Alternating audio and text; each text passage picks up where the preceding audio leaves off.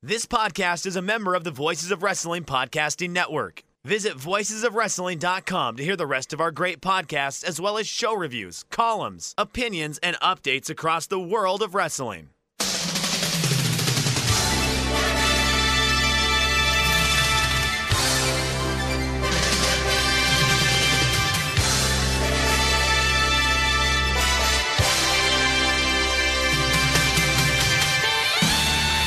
Hello everybody and welcome to the Super J-Cast. I'm Joel Abraham, joined by Damon McDonald, the favourite podcast of the New Japan Pro Wrestling Management. We are a talking point, it seems like, isn't it? Hopefully we are. I would think we are. We're pretty popular over there. We have lots of listeners in the Sweet Abashi area. So good. Nice, good for us, right? A lot of sway talk the past week, which warmed my heart to no end. To be honest with you, it was a fun week, and everyone's excited for what's around the corner in London. I like to imagine Harold May sitting on the JR line or whatever, Super J-Cast, new episode popping up in his podcast catcher, and he's like, "Oh yes," rubbing his hands together. He can't wait. He's beside himself getting to hear our new episodes. Look, I mean, no, it's we help keep them on their toes a little bit. That's fine. But and again, I don't think there's anything. Here's the thing. It's really, I got a notebook full of shit. You know what I mean? That we sit on, that we don't talk about. And here's the thing. This is all really about, like, this really has nothing to do with New Japan. It has everything to do with Dave Meltzer. like we're right. That's our right. He's the canary down the mine, isn't he? Because if he opens his big mouth, then we're not sitting on stuff. If he's talking about it, we're firing that shit out there. Absolutely right. So we play this game of, all right, when can we talk? When can we do this? And then we see somebody sends, oh, Dave's talking about blah blah blah. And it's like, motherfucker. So yeah, I mean that's the real reason. So talk to whoever's fucking leaking shit to Big Dave. There's your problem right there. We might even be the same person. Oh, right. Probably. All right. Anywho, we have a jam-packed show today. Correct me if I'm just waking up. The sun is rising here on the East Coast, and Joel, we have New Japan Cup announcements. We have anniversary show lineups. We got yes. I'm so excited by this because you haven't seen the New Japan Cup brackets yet, so we're going to get Damon's instant, fresh, sizzling hot takes on those brackets. So we'll go match by match, and then he'll give us our picks. And yeah, I can't wait for that. Now, being that you've seen the lineups already, can I just poke the stick in the mud a little bit? Scale 1 to 10. How sexy are these lineups? I think we're going to get quite a few Jesus Christs from you. Woo! Yeah. All right. Yep. I think I would say 3. Wow, 3 first round. Yeah. Jesus Christ. I'm not saying they might not be good Jesus Christs. You might, Jesus Christ. Oh, all right. Oh, all right. So we're getting a reaction. Or they might be 3 good ones. I don't want to tip my hand, Damon.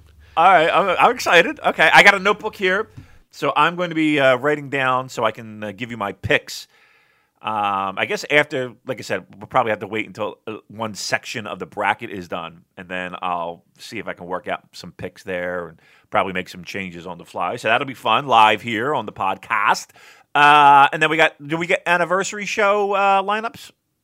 We do. We've got the anniversary show cards, so we will be talking about that and also reviewing the big matches from the 4 consecutive nights at Korakuen Hall that we had last week. I'm going to start you off, Damon, with a very tricky question. Dogman Star or Coming Up? Wow! Yes! That is the question of the week, hasn't it? That's a good question because they're different albums in the sense of Suede's first album was, the most selling debut album at the time, and it was the kickoff of what people would like to call Brit pop, even though they firmly rejected that. And it was glammy, and it was swaggery, and it was, loud and fucking boisterous and hip shaky and all that shit. And I love that fucking first album, Joel. Second album's Dogman Start. And they were going through some troubled times in the band Suede. Bernard Butler, the guitar player, and Brett Anderson were button heads. And Brett was breaking up with Justine from Elastica, losing him to Damon Albarn from Blur. So there was troubled times in Suede. So that's a pretty darker, gloomier album, but still, it's a fucking amazing album. And then coming up, they switch gears completely. They get a new guitar player. Joel, new guitar player. The guy's 17 years old. Right? He was in their fan club and could play every song unbelievably. He was 17. So they hire one of the biggest bands in Britain, hire a 17-year-old to fucking now be in this band. And they do this album coming up, which is so poppy it hurts. But I mean, there's still rock songs, mind you, but they're very poppy. And they're great songs. And one of my favorite songs on there, Lazy, is on there. Which one's better? That's a hard one to say. I think Dogman Star is better, but coming up I still love. Great Suede talk. Unbelievable. I can't believe we're talking Suede on this very... Would I ever think when the ball dropped on 2020 that we would ever be talking Suede here? Just what a great week it was. All the memes, everywhere I saw Suede this and Suede that, and it just made my heart so full. We are the Super Suede cast, Damon. I loved it. I love that. And here's the thing too: after all is said and done, and all the jokes and all the talk about a show in London, I'm actually going to Suede on October 24th. So if there is a New Japan Pro Wrestling show on that day at the Copper Box, guess what? I'm not going to be there. I will legitimately be at Ali Pally watching Suede. So I've never seen him live. And it's one band that I've, again, probably a top 5 favorite band of mine. So when the news of that date was thrown around, I was, you got to be fucking kidding me. Of all the fucking days they're thinking about, that day. So, yeah, I will actually be at Suede. Let's dig into the news then. First up, we have the news that WWE is planning to launch their Performance Center in Japan sometime this summer. The source of that piece of news, I'm not going to say, Damon. It doesn't matter what the source is. I'm just going to share the news without attributing it to who got it first. So it's not important. Why the fuck would I credit a journalist for their hard work? Anyway, so this Performance Center, WWE had to talk to Hiroshi Hase and Antonio Inoki to get it going, which to me shows that they weren't actually able to buy a promotion, which is apparently what they wanted to do, but all the promotions basically told them to get lost. And from what I hear, it's really hard to do business as an international company in Japan, as it is in other places like China. So they needed help from people like Hase, who I think is an MP in Japan. Taka Michinoku also looks set to be involved. So the big question people are asking from this podcast, at least, what does this mean for New Japan Pro Wrestling? And people looking at what has happened in the British scene, people are thinking, are they going to start doing the same thing and trying to hoover up all the talent? And what kind of wrestler is likely to sign with an NXT Japan, hypothetically? Because if you look at the Japanese wrestlers who signed with WWE, people like Shinsuke Nakamura, Akira Tozawa, Asuka, Kairi, Io Shirai, those are people who, from my understanding, they wanted to live in America. Like, they wanted to make it in the States. They didn't want to join WWE's like D-level brand and stay in the same country. Right. So we're looking at a different ballgame here. And I would be scared if I were following a smaller promotion, something like All Japan, because there you've got quality wrestlers who are not earning that much money and feel like big fish in a small pond. So as this all shakes out, Damon, we got a question. Anders on Twitter says, do you think NXT Japan will affect NJPW's US expansion plans? So just give me your macro thoughts on this whole situation, please. Well, it's another promotion in what would be a very bloated Tokyo area. Right? There's tons of pro wrestling, and as we know very well, that there is a lot of brand loyalty when it comes to fandom in Tokyo specifically, and all over Japan. Let's be honest.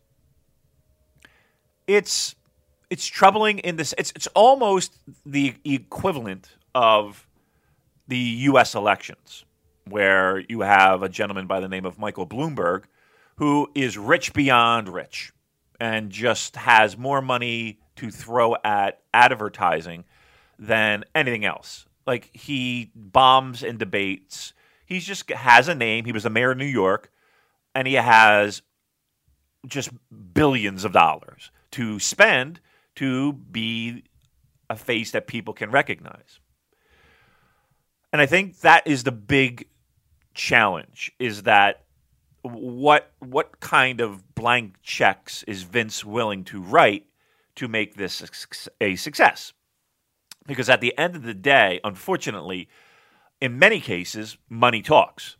Now, this environment is a little bit different in the sense that, and we've talked about this before, if you're growing up in the UK, I would say, by and large, you would have a poster of Shawn Michaels or John Cena or The Undertaker or somebody like that on your walls if pro wrestling was your thing.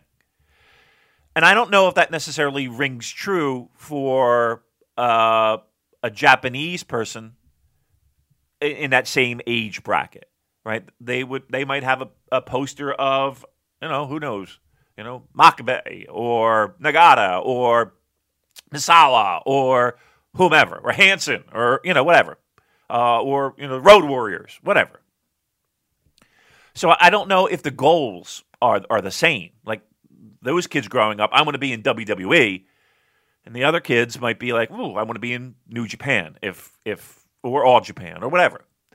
So I don't know if the goals align.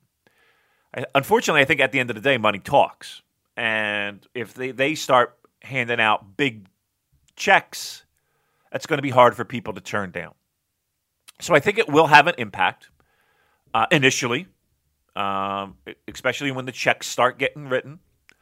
Will it impact New Japan Pro Wrestling? I'm going to say yes in the sense of, if there are people that are disgruntled with New Japan Pro Wrestling, and let's not kid around here.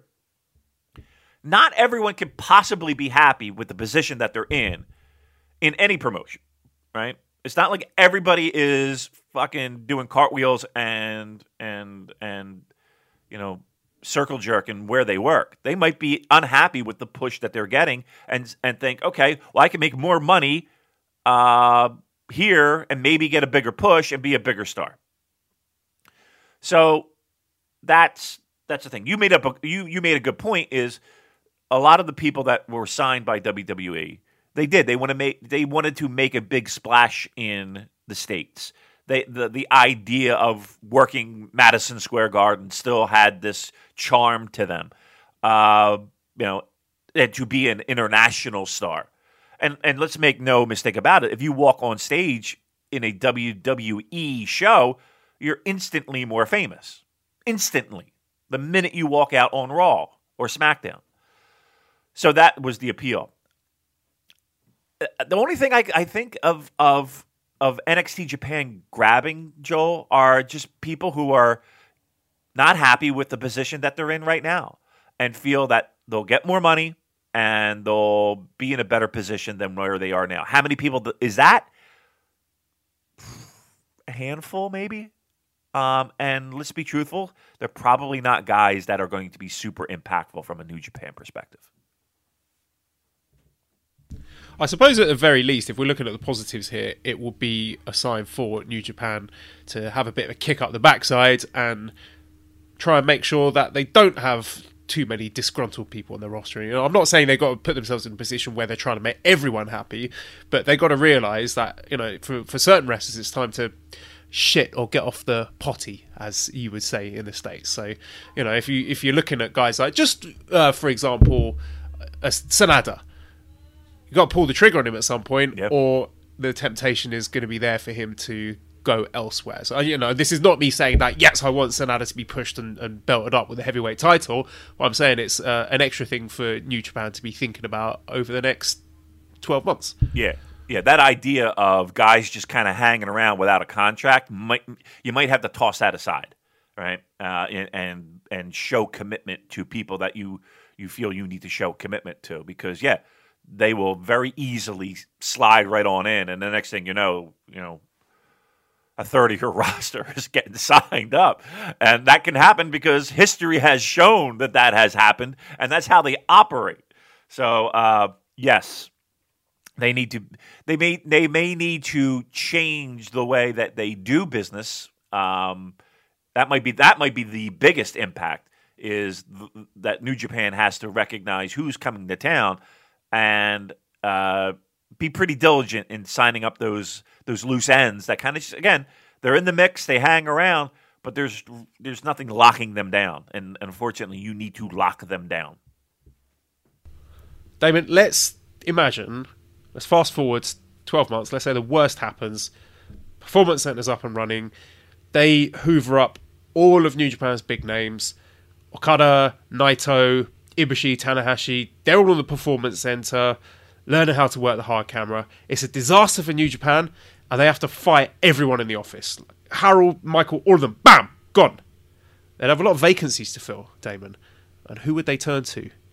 I see where you're going here. Well, I would turn to, if I'm Harold, and I know that the heat is on, and I gotta find quality people. I would say one of the main places I would look for is a location where top talent might be found. Right, Joel? How about ZipRecruiter.com? Huh? ZipRecruiter? ZipRecruiter.com? Yeah, ZipRecruiter.com. That is exactly where I would go to. Yeah, hiring, it used to be hard, Joel. And Harold, maybe you should pay attention to this. It used to be hard. Multiple job sites, stacks of resumes, confusing interview and review process. Not fun at all. But today, hiring can be easy, and you only have to go to one place to get it done. ZipRecruiter.com/VOW. Voices of Wrestling. Wow, we have a new friend. ZipRecruiter sends your job to over 100 of the web's leading job sites. But they don't stop there. With their powerful matching technology, ZipRecruiter scans thousands of resumes to find people with the right experience and invite them to apply for your job. Pretty amazing, right? Now, you can add screening questions to your job listing so you can filter candidates and focus on the best ones. ZipRecruiter is so effective that 4 out of 5 employers who post on ZipRecruiter get quality candidates within the first day. Holy Hannah. Now, right now, to try ZipRecruiter for free, you guys can go to ZipRecruiter.com/VOW. Again, ZipRecruiter.com/VOW. That's ZipRecruiter.com/VOW. And get your free. Try it for free right now. ZipRecruiter. It's the smartest way to hire. Now, one person who's not looking for a job, Damon, is Lance Archer. So, checking out his Instagram, he has posted a little caption there, a picture of him looking all scary in front of a fire. And the caption is, "In the darkness, I will ignite the flame and order the black into a blaze. Hashtag everybody dies. Hashtag Murderhawk Monster." And there was a tweet from All Elite Wrestling with the following quote: "Everybody lives, everybody dies. The exalted one is near. The exalted one arrives." Add to this, Damon, the news that Lance Archer is not in the 32-man brackets for the New Japan Cup. Do we take this as a sign that Lance Archer is heading for All Elite Wrestling? I would guess yes. That would be the easy guess, I think, right? Which is a shame in the sense. Well, again, we talked about it a few weeks ago. We talked about travel. We talked about, he's not a spring chicken. He's not some youngster who doesn't have a lot of miles on the body. He's got that surgery, that back. Time to get a payday, right? Try to make it as easy as possible, and travel and all that stuff. Yeah, I would say Lance. Again, I wouldn't be surprised if there's some type of agreement where maybe he can work select New Japan dates, like a lot of guys have that work AEW. But yeah, it seems to me like at least for the immediate future, he is AEW bound. And good luck to him. I'm sad I won't see him in New Japan as frequently as we did before, if at all. But this is a guy who has used the hand that he was dealt and the circumstances to absolute perfection. There was a fair bit of fortune that went his way, with various people missing flights or getting injured, and he was able to make the absolute most of it, put in the tremendous performances in the positions that he was put in, like the New Japan Cup match against Will Ospreay, and getting himself into the G1 and getting that IWGP US heavyweight title run, putting on some great performances. So I just thought, what a treat it was, an unexpected treat last year to get Lance Archer coming out of nowhere like that, and the fact that he was able to utilise that and leverage that into what I hope is a great deal for him in AEW, and I'll be interested to see what he puts on out there, because if he had been signing with WWE, I might be looking at this in a different way, because the history tends to suggest that people who sign there don't get put in spots and matches where I get to enjoy the work on the same level as I did their New Japan stuff. But I think he could be doing some interesting stuff in AEW. If it turns out he's going to be the leader of the Dark Order, I think that will make that angle 100 times more interesting than it was before. I'd much rather have someone like Lance Archer in that spot than Matt Hardy. But at the same time, had he reached the ceiling in New Japan? I think there are a lot of people who would say yes. Could he go much higher in New Japan than a IWGP US champion? I don't think so. I don't see the man as a future Intercontinental title holder, let alone IWGP heavyweight title holder. So I feel that he kind of peaked in New Japan and we saw the best of him. Do you think that's fair? Yeah. I mean, you'd be hard pressed to think of him with an Intercontinental around his waist. I don't think anybody would be putting him in the slot for the heavyweight championship. So yeah, I mean, US never. That's kind of the tag. You could see that, but yeah, that's probably his ceiling in New Japan. It is an amazing story, though. I mean, how the idea of G1 in Dallas, and the one thing I will never forget about Lance Archer, and again, he coming off of KES, and for whatever reasons, whether it was Davey Boy Smith Jr. or both, or what, it just it either ran its course or they ran their course with New Japan. And I'll just never forget the hustle that he had in, especially those Dallas shows. Like, there's just something really pure about the guy hustling his ass off to sell tickets and hustle himself for, in front of New Japan to make sure that he's on these shows and he's getting the spotlight and he's doing everything he can to make the most of his moment. And again, there is a ceiling, but that doesn't necessarily mean that you have to stop working as hard as you can to make that ceiling the best you can. He did. He is the textbook example of making the most of your opportunity. Hopefully he has a nice little payday coming. And again, TV and a nice spot on AEW. I think it's best for everybody. I really do. And I never like to see people leave New Japan. But to me, for him to grow in his career, this is probably the right course. Is he on the downward slope of his career? Age, injuries, all that stuff? Probably, right? I mean, if we're being fair. That's not to say he can't still go, because he can. And I think he's a great big man. And I think he's got a presence now that I never saw previous. Look, I think it's a win all around. I think everyone wins in this one. Everyone dies, and everyone wins. Now, I will say this: New Japan needs to find that person again, because I think that is a role every pro wrestling company should have, that monster. But yeah, I mean, look, his ceiling was what it was, and he's able to grow. You got to let him go and let him grow. Let him go and let him grow. That's the theme of the podcast today. Let him go and let him grow. And the last bit of news was a interview with PCO in SEScoops.com. PCO recalled how he was scheduled to make his New Japan debut by competing in the World Tag League, but the plans were scrapped due to Brody King injuring his knee. So, Damon, we were that close to having dream matches, encounters in the ring, like PCO versus Manabu Nakanishi, PCO versus Tomoaki Honma. Well, World Tag League is one of those situations where we do showcase some of the world's finest talent. Yeah, that doesn't surprise me. I know the company's very high on Brody King. I mean, I don't think anybody is shocked by that statement.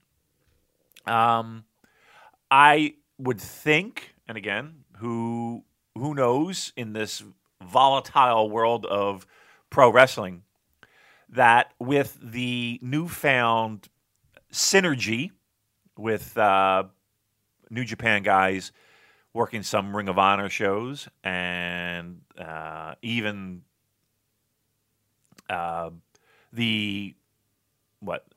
don't even know, the NWA show, or what, I don't even know what show. Where is Marty wrestling Jay White? Is it on WrestleCon show? One of those shows. That angle that happened in the States. Supercard of Honor, isn't it? Supercard of Honor, is it? Okay. Yeah. We know that's happening. So you would think with the friendship and the kinship that Marty has with Brody, when then trickle down to PCO possibly. So it's good. Look, is he a fit? I mean, could be. Right? I mean, what do you think, Joel? I mean, would that tickle your fancy? Is he still the ROH champion? I'm going to be honest with you. I have no fucking idea. Ask Mally to look it up. Get her opinion. Let's have a look. ROH World Championship. Right. God, we should know this, really, shouldn't we? We probably should. Oh, yeah, it is. Yeah, PCO's still champion. So there we go. It's a prestigious name. ROH Ring of Honor champion. Yeah. You want to bring him in? No, I'm not interested in seeing him in New Japan. I'm sorry, I'm not. There is a certain bar that needs to be cleared, right, for me, for people coming in terms of in-ring quality. And that ain't it. If you throw him in the tag match, tag tournament, sure, why not? But singles competition, nah. Okay. All right. I mean, would you mind him in a tag situation with any of the gentlemen that I mentioned before? Yeah, you know what? When they had that G1 Supercard at MSG, I enjoyed the four-way tag match. I thought he and Brody King were good. And It's not as if there's a particularly high bar set in New Japan as far as heavyweight tag team wrestling goes. Whether that changes this year is another question, but would I be dead set against the idea of the pair of them coming in for a little run? No, I'd be happy to see that. I'd be happy to see that too. I think that would be a pretty decent tag team situation, so to add to the mix. So okay, all right. So we're not completely shitting on the idea. All right, good. Okay, you got the notebook ready? Notebook is ready. Yes. Are we digging in? Yeah, we're doing it. New Japan Cup 2020. All right. So we are starting off. So this is going to be your top left part of the bracket, David. Okay. We're starting off Wednesday, March the 4th in Nice. Tokyo, Korakuen Hall. And I'll skip the undercard matches and go straight to the New Japan Cup matches. Yeah. So fifth match, we have New Japan Cup, first round. So you can, just give me your thoughts on the match. Colt Cabana versus Bad Luck Fale. Woo! There's my first Jesus Christ. Wow. Okay, we're starting off hot. Well, what? So you maybe you tell me just your gut reaction, who you think's winning that one, and then we can, once you've got the whole brackets there, Right. you can go through it again and tell me your revised thoughts. Well, the good news is one of the two. We're getting rid of one of the two, right? So, right out of the gate. So good. I'm going to go Fale. I'm going to go Fale over Colt in round 1. Then the next match will be Toru Yano versus Chase Owens. Okay. Back-to-back comedy. I like Chase in this one. I think we'll have a little bit of a run so far. Well, that means okay. If all right, so we'll wait. But yeah, I'll go Chase Owens here. Okay, I'm not in love with this so far, Joel. All right. So you're giving us Fale against Chase Owens in the next round, or shall I pump the brakes there? No, yeah, I mean that's what it looks like, right? If the brackets line up, and that's their traditional Bullet Club versus Bullet Club. I'm not going to try to pin you. You're going to take the fall for me, and then the guy tries to screw him over quick. We know that song and dance. So I think we'll see that in round 2. Okay, good. Then we got Togi Makabe against Jeff Cobb. All right, two beefies. Does Cobb make it to round 2? I did say Cobb was my sleep. Remember that he was my sleeper pick? All right, I'll go Jeff Cobb here. Could be decent, that match. I think we don't often see Togi Makabe in singles competition. He wasn't in the G1 last year, so he might want to go out there and have a point to prove. Again, it would be interesting to count the number of bumps there. Just for posterity, I am going to go for Cabana and Yano to win, to meet up in the second round and have some kind of bullshit nonsense comedy match together. Okay, our main event for this Korakuen Hall show, we have Tomohiro Ishii versus Toa Henare. Ooh, main event time. Big spot for Henare there. This is a big spot. Main event. He's going to get at least 20 minutes. Oh no, well these matches are 20 minutes. So okay, so. No time limit. Oh, no time limit. So you think they're going to give him a little bit of time then, right? Do you think 20 minutes is fair? Yeah, you would think so. And Henare's been picking up these wins. He's been building up some momentum. I hate to say it, that's a very WWE-ish thing, but you do have to wonder. New Japan like to pull a big upset or two in the first round. Yeah, and they got a chance here. One, I think the match is going to be great. Tremendous opportunity for Henare. He deserves it in front of a hot Korakuen Hall crowd. I'm sure he's going to knock it out of the park in terms of the quality of the match. And there's a lot to be said for him with losing a heroic failure, losing valiantly, going out on his shield. But could he win? What a moment that would be for him to beat Ishii in the main event, Korakuen Hall. You could make him into a star there. That's a guy who could do the job too. You know what I mean? That's not far-fetched at all, having Henare go over. Huh. That would mean my second round would look like Henare Cobb. That's a weird second round for me. And I could see Ishii Cobb a little bit more than I can see Henare Cobb. I'll tell you what, if there's going to be that bracket, if we're looking for the spoiler, if we're looking for the upset, that's the one you're circling. And again, in the main event,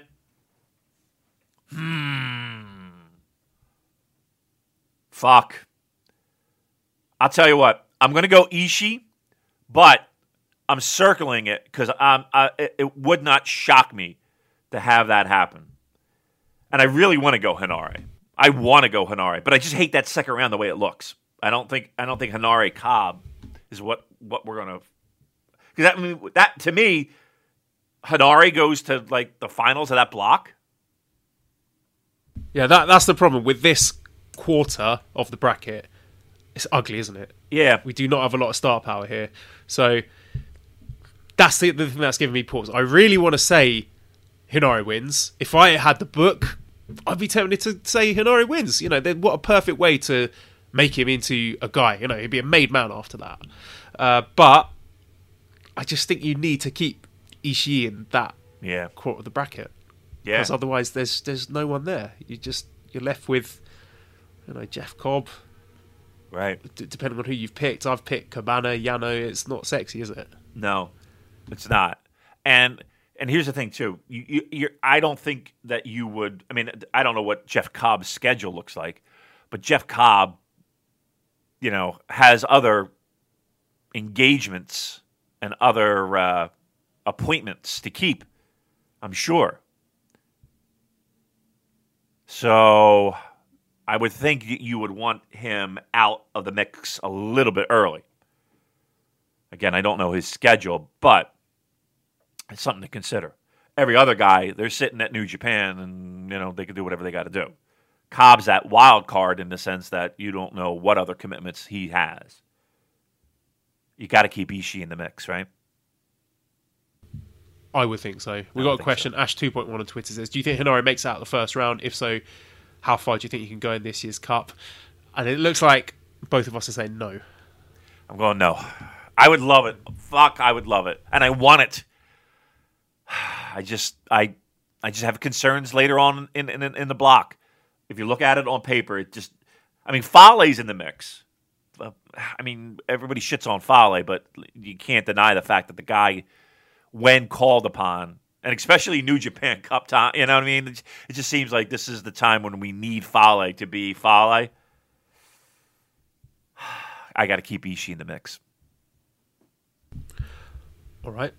Then that brings us on to Saturday, March the 7th in Aichi Prefectural Gymnasium. So this is your bottom left part of the bracket. Got it.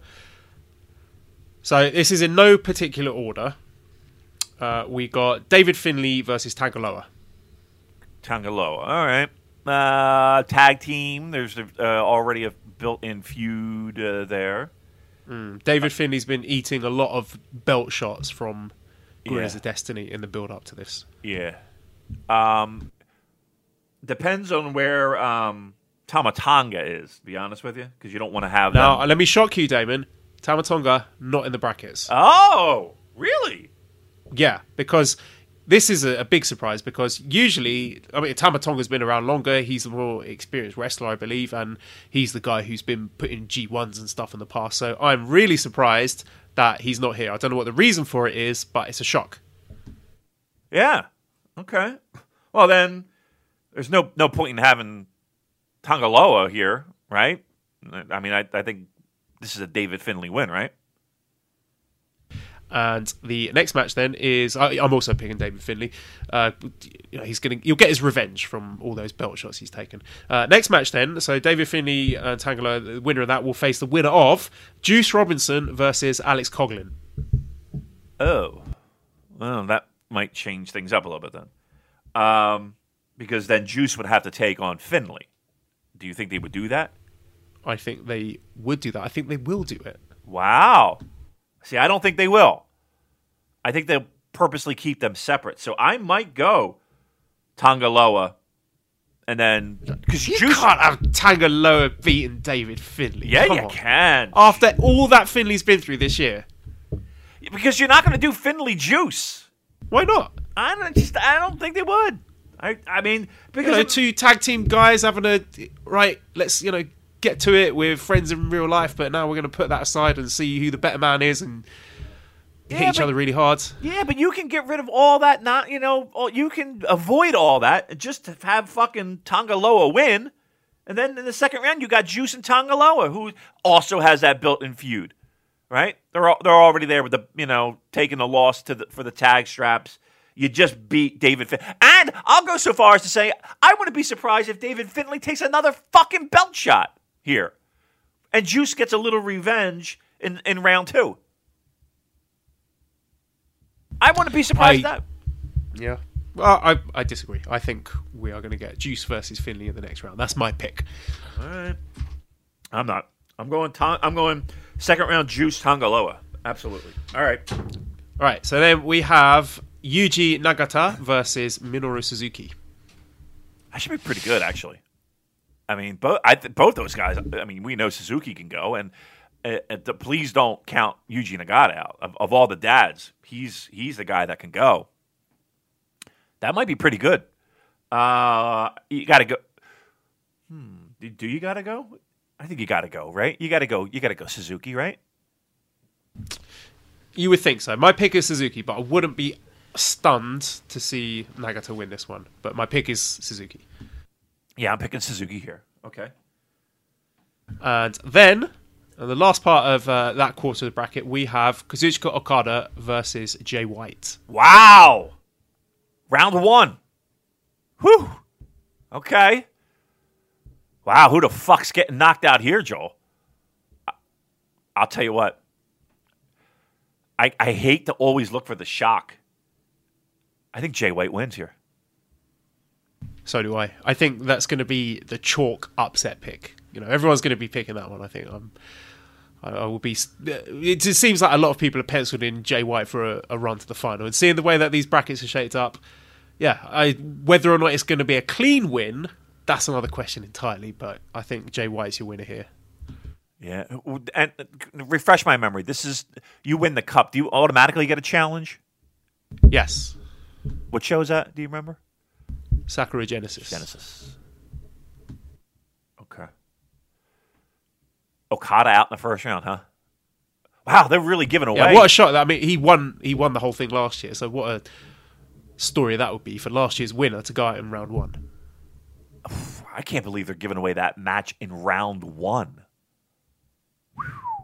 Okay, that's fucking cool. I mean, that's a pretty fun show, actually. That 7th, what is it? The 7th, you said? Yeah, correct. Where's that? That's Corkin too? No, that's in Aichi. Well, they got a good show there. All right, so that's that side of the bracket, right? That's the left side. Okay, now we're going to do right side, right? Right side. Okay, so we have got this Sunday, March the 8th in Hyogo Baycom Gymnasium, which, to my understanding, is north of Osaka, basically North Osaka. Let's see, what order are we going to do this? Okay, let's start off with Hiroshi Tanahashi versus Taichi, which was your first round match in 2018, I believe. Right. So we've got a rematch from that. So Tanahashi won that time. Who have you got this time? Tanahashi versus Taichi. I'm saying Tanahashi. A singles match? I got to go Tanahashi on this, right? I don't know. Given that he has got his hands full with tag team stuff, yeah, I'm picking Taichi. Not saying it will be a clean win, but my pick is Taichi. Huh. That'd be something. I got to go Tana on that one, though. All right, what else we got? Okay, they will face the winner of the next match will be Zack Sabre Jr. versus Kota Ibushi. Fuck. That should be great, right? Wow.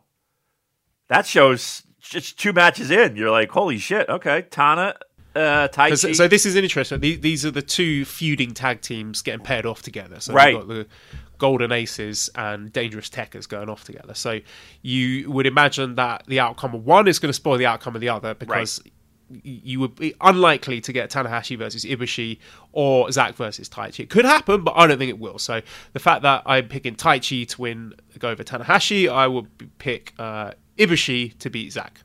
See, I same thought process, but I just went different. So I went Tana and Zack for the round. To meet for what, like the 17th time. Yeah, I know. That is true. But they're always pretty good. They're always really good.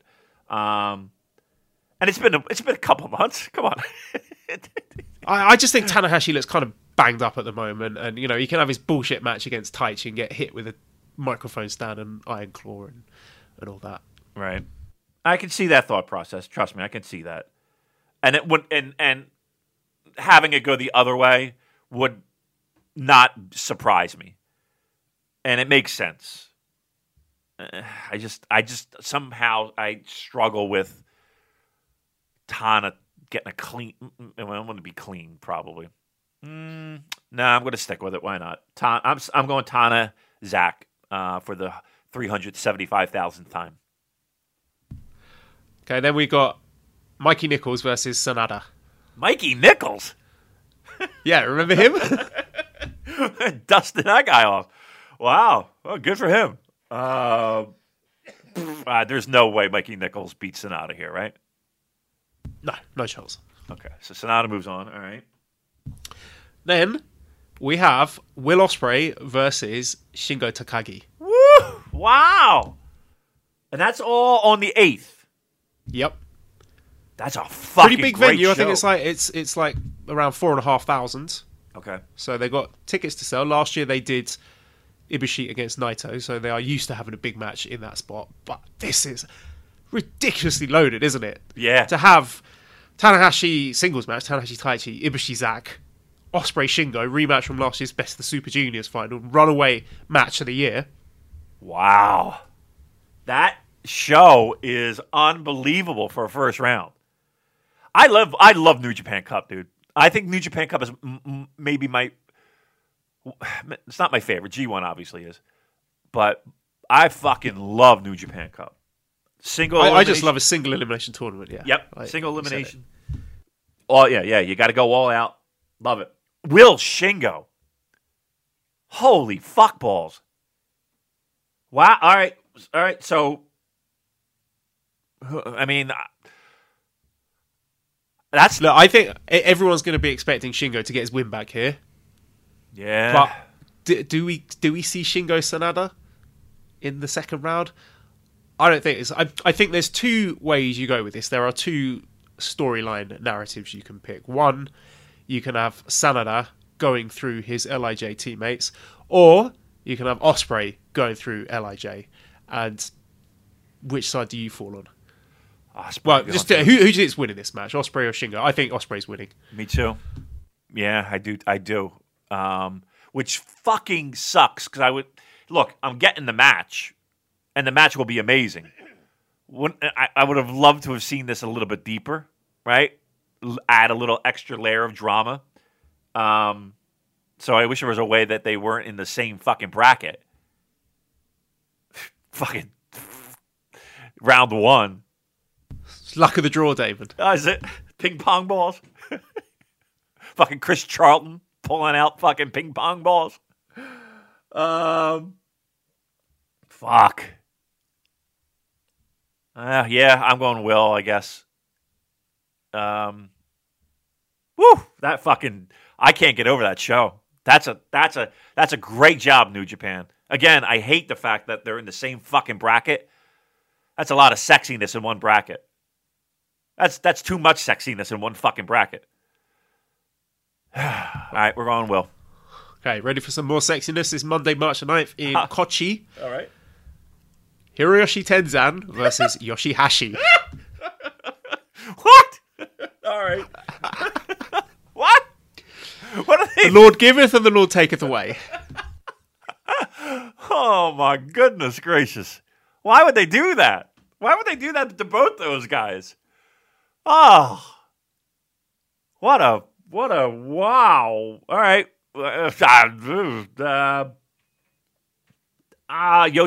right? It's got to be. It has to be. There's no fucking way they're making that guy work 2 times. You know what I mean? Get him in and get him out. Yeah, Yoshihashi will end that one. All right. Oof. Okay. All right. Next, here's an interesting one. Kenta versus Carl Fredericks. So we got the little LA Dojo feud continuing here. Right. That might be good. I think it's going to be great. Yeah. I mean, Carl Fredericks, he's there to take some shit. He's going to take some shit. But those fire-up moments where he gets everybody, thinking he's going to squeak away a win, a young lion over Kenta. All right. I'm going to throw this out. Maybe it's early. I haven't really had my breakfast yet. No, surely not. I haven't. I'm a little sleepy, so I might not have all my faculties together. What do you think? Carl Fredericks pulls off the upset and beats Kenta here. When has that ever happened? When have a young lion beaten an established guy in a tournament? Okay. We got a guy who I think we can safely say is pulling ahead of the pack when it comes to young lions, right? Would you do it? Nah, I cannot see it. Right. And then what? And then he goes to lose to Yoshihashi in the next round. Right, exactly right. Yeah. Right. Kenta's winning here, unfortunately. But look out for those hope spots, those near falls, all that stuff is going to be it's going to be fun. But yeah, I think Carl's going to take a pounding here. Fiery baby face shit. But yeah, Kenta goes on. Then we have Satoshi Kojima versus Evil. And I'm sure we'll talk about this, but with a shocking pinfall last week, helps support that narrative. I think Evil goes on, though. I think Evil gets his win back here. Yeah, agree. And then the last match of the first round, we have Hiroki Goto against Yujiro Takahashi. I mean, there's no fucking way Yujiro wins this match, right? No. Right, I think he's like 14-1. He's like only one win against Goto. Yeah, so that ain't happening. So then once again, it's Evil Goto. Will Evil get a win over Goto? Is the story there, right? That is a big question. Well, before we go to our second round picks, Damon, just give me your overall thoughts on this first round. Pants up or pants down? Oh, pants down. Pants down. There's plenty. Look, that first night, you're going all in on Ishii Hinare. Everything else, struggle. We'll say struggle. A lot of comedy, I'm sure. Cobb Makabe might be pretty good, but yeah, you're putting all hopes on a successful night at Korakuen on Ishii and Hinare, which I think will be great. Then you're following that up with Suzuki Nagata, which should be really good, and Okada Jay White. I can't believe we're going there first round New Japan Cup, but yep, okay, but that should be really good as well. That fucking 8th show, Joel, that is a sexy fucking lineup. Tana, Taichi, Ibushi, Zack, all right, Nickel Sonata, all right, Will, Shingo. You need a palate cleanser with Nichols and Sonata. It's like a sherbet, a sorbet. Will, Shingo. That night is fucking delicious. And then Tenzan, Yoshihashi, Fredericks, Kenta, I'm into. Kojima, Evil. That should be pretty good, actually. And Goto and Takahashi. Okay. I mean, we're putting everything on Fredericks, Kenta, and Kojima and Evil for sexiness. That's not bad, dude. I'm digging New Japan Cup. Absolutely. You're right. There is a lot of sexiness there. A lot of good stuff to get aroused by. But let's say it's not doing it for me, Damon. Oh, God. I'm seeing all this sexy stuff, right. and my pants are down, and I'm looking down there, but nothing's happening. Oh boy, that's trouble. Help me out here. The wet noodle, right? Everything's in line, but yet, as Liam would sing, when it comes up soft, you got to make it happen, right? well, listen. First of all, what happens to the best of us. It happens to the best of us, and the biggest challenge, I would say, Joel, is especially here in the United States. I mean, let me throw something by. If you were to guess, on average, how many days people in the U.S. have to wait to see a doctor?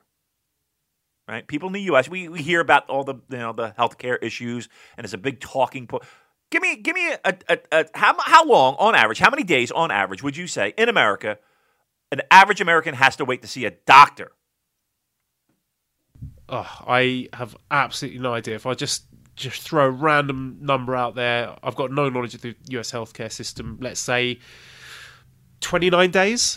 well, I think you should play the lottery. Yes, 29 days. Americans have to wait around 29 days to see a doctor in major U.S. cities, of course. Now, if you're dealing with a condition like what you described, erectile dysfunction, you want that treatment ASAP. Again, when it comes up soft, you got to make it happen. Well, that's why our friends at Roman have spent years building a digital platform.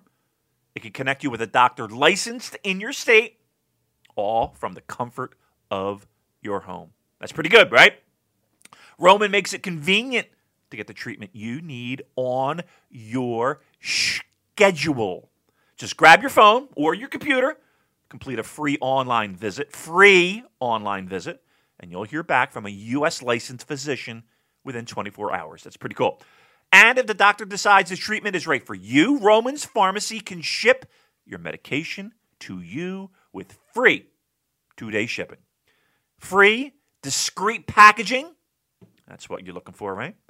You also get free unlimited follow-ups with your doctor anytime you have questions or you want to adjust your treatment plan. With Roman, there are no commitments, and you can cancel at any time. So, guys, if you're struggling with ED, go to GetRoman.com/VOW. That's GETROMAN. GetRoman.com/VOW. Voices of Wrestling for a free online visit and free 2-day shipping. Listen, we know when that happens, it's not a good thing, right? We need the power. We need the stamina. When it comes up soft, you got to make it happen. Now, that's GetRoman.com/VOW for a free online visit and free 2-day shipping. Take care of that wet noodle, our good friends at Roman. Roman, thank you so much. GetRoman.com/VOW. Let's go on to our second round picks then. So I have Jeff Cobb against Ishii, and I'm picking Ishii for that. I'm talking about dick pills, man. Let's see here. Well, surely if that doesn't work, nothing better to get you in the mood than two big, sweaty, beefy boys slapping against each other. Yes. All right, so you're picking who now? I'm sorry. My second round match is Cobb versus Ishii. I'm picking Ishii to win. I am as well. Yep, I have Cobb, Ishii in my bracket, penciled in. Yep, and I'm going Ishii as well. All right, we're on the same page there. And my other match in that part of the bracket is Toru Yano against Colt Cabana. The silly tag team partners meeting each other and doing their ha-has match, and I'm having Yano winning that one. Okay, I went the other way. I went the Bullet Club, you're going to lie down to me, and I'm moving on, and Chase tries to fuck him over, but then at the end they all hug and kiss and make up. So I'm going Owens over Yano, and I'm going Fale over Colt with... we're not giving out winners yet, are we? Yeah, go ahead. Why not? With Fale moving on. So that final in that bracket, I have Ishii going against Fale. And who's winning? Tomohiro Thomas Ishii. All right, I'll go Ishii against Yano because they had a really good match in the G1. And I think they could stretch that out and make that entertaining. And I have also Ishii winning to go through to the semi-final. There you go. All right. So Ishii looking good in our brackets. All right. And then in the next part, I have Jay White against Minoru Suzuki. And they had a good match in the G1 a couple of years ago. So I expect more of the same. Suzuki slapping around Jay White like he did back then, like he did when he was a young boy, but Jay White pulling out the win. Looks exactly the same. I have White over Okada. I have Suzuki over Nagata. And then, I have Jay White moving on against Suzuki as well. So there you go. Then I've got Juice against Finlay, and I'm getting Finlay picking up the upset win here. Maybe he just catches out Juice, rolls him up or something. A nice little tight inside cradle. And David Finlay going through to the next round. Wow, look at that. I have Juice beating Tonga Loa, getting a little revenge for all the shenanigans that have been cost Finn Juice, and again, the loss of Finlay in the first round. So Juice, Tonga Loa, with Juice moving on. So that bracket's final will have Jay White versus Juice Robinson. I've got Jay White against Finlay. You might remember their heated rivalry in the dojo, and they had a really good US title match a couple of years ago. And I'm picking Jay White to win here. I think Finlay will put in a tremendous effort and come really, really close, but he'll ultimately fall short. So Jay White to face Ishii in the semi-finals. That's exactly what I have. We have a little different path to get there, but yes, my finals, you will see Ishii versus Jay White. semi-finals. Yes. Then I have Jay White beating Ishii in the semi-final to go through to the final. That's exactly what I have. So White, the left side, I have Jay White making it to the finals. Yes. Okay, so right side, I have Taichi versus Ibushi, and I don't know, actually. I don't know. I'm so tempted to pick Taichi here. Ooh, yeah? Fuck it, I'm doing it. I'm changing my pick. Wow. Taichi to get the big upset win over Ibushi. Wowzers. All right. Well, I went, again, we had the same thought process, just a different way to get there. I have Tana against Zach, and I have Zach pulling out the victory here to take care of these four. So Zach makes it through. Then I've got Sanada against Will Ospreay. Will Ospreay to beat his second Los Ingobernables de Japón heavyweight to set up a Taichi versus Ospreay quarterfinal. I have Will making it through, again, beating Sanada. So we'll see once again Zach versus Will for the third time, which is not a thing that New Japan shies away from, that's for sure. Speaking of which, just to switch gears a smidge, did you watch the Rev Pro Zach and Will match?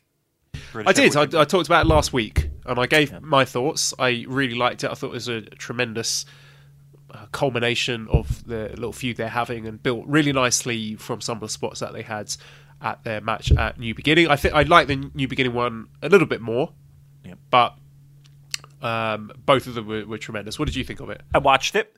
Can I just? I like the match, but can I just say that Rev Pro's horrible. Oh, for fuck's sake! Like the audio, the camera. The camera was worse. Like the audio is loud. It's really hot. But okay, that camera work. I mean, nothing is in the frame. Just buy 3 fucking tripods, please. Just buy 3 tripods. The idea of watching these guys around ringside with these handheld cameras, and one of them, I swear to God, the shot was you could see across the other side of the ring. The dude is shooting the camera and he's resting it on the bottom ring rope, and I'm like, no wonder the fucking camera's shaking. Like, I swear to God, I was enraged. It was like Henry Fonda was fucking on camera, shaking all about. Just terrible. I hated it. I couldn't watch it. Buy 2 tripods, please, and keep. I would have no problem with just one stationary cam. It's impossible to watch. A hard cam is not a bad thing. No, it's not. Like, get rid of that ringside, those 2 ringside, and the cutaways. Joel, there was nothing in the frame. It enraged me. Like, if I'm Zach or Will and I see that, I would be like, what the fuck is this? How can that... Oh. And here's the thing. It's not like I'm the first person to say this. Everybody complains about it. There wasn't a person in our Discord that's like, yeah, that's Rev Pro for you. I don't... And it's... Like, I feel like I could shoot that better on my iPhone and give me one of those, handheld stabilizer things, like a hand tripod thing. Ridiculous. In this day and age, in this fucking day and age, we can't stabilize a goddamn camera. Oh, I couldn't watch it. It was difficult to watch. I wish please, people.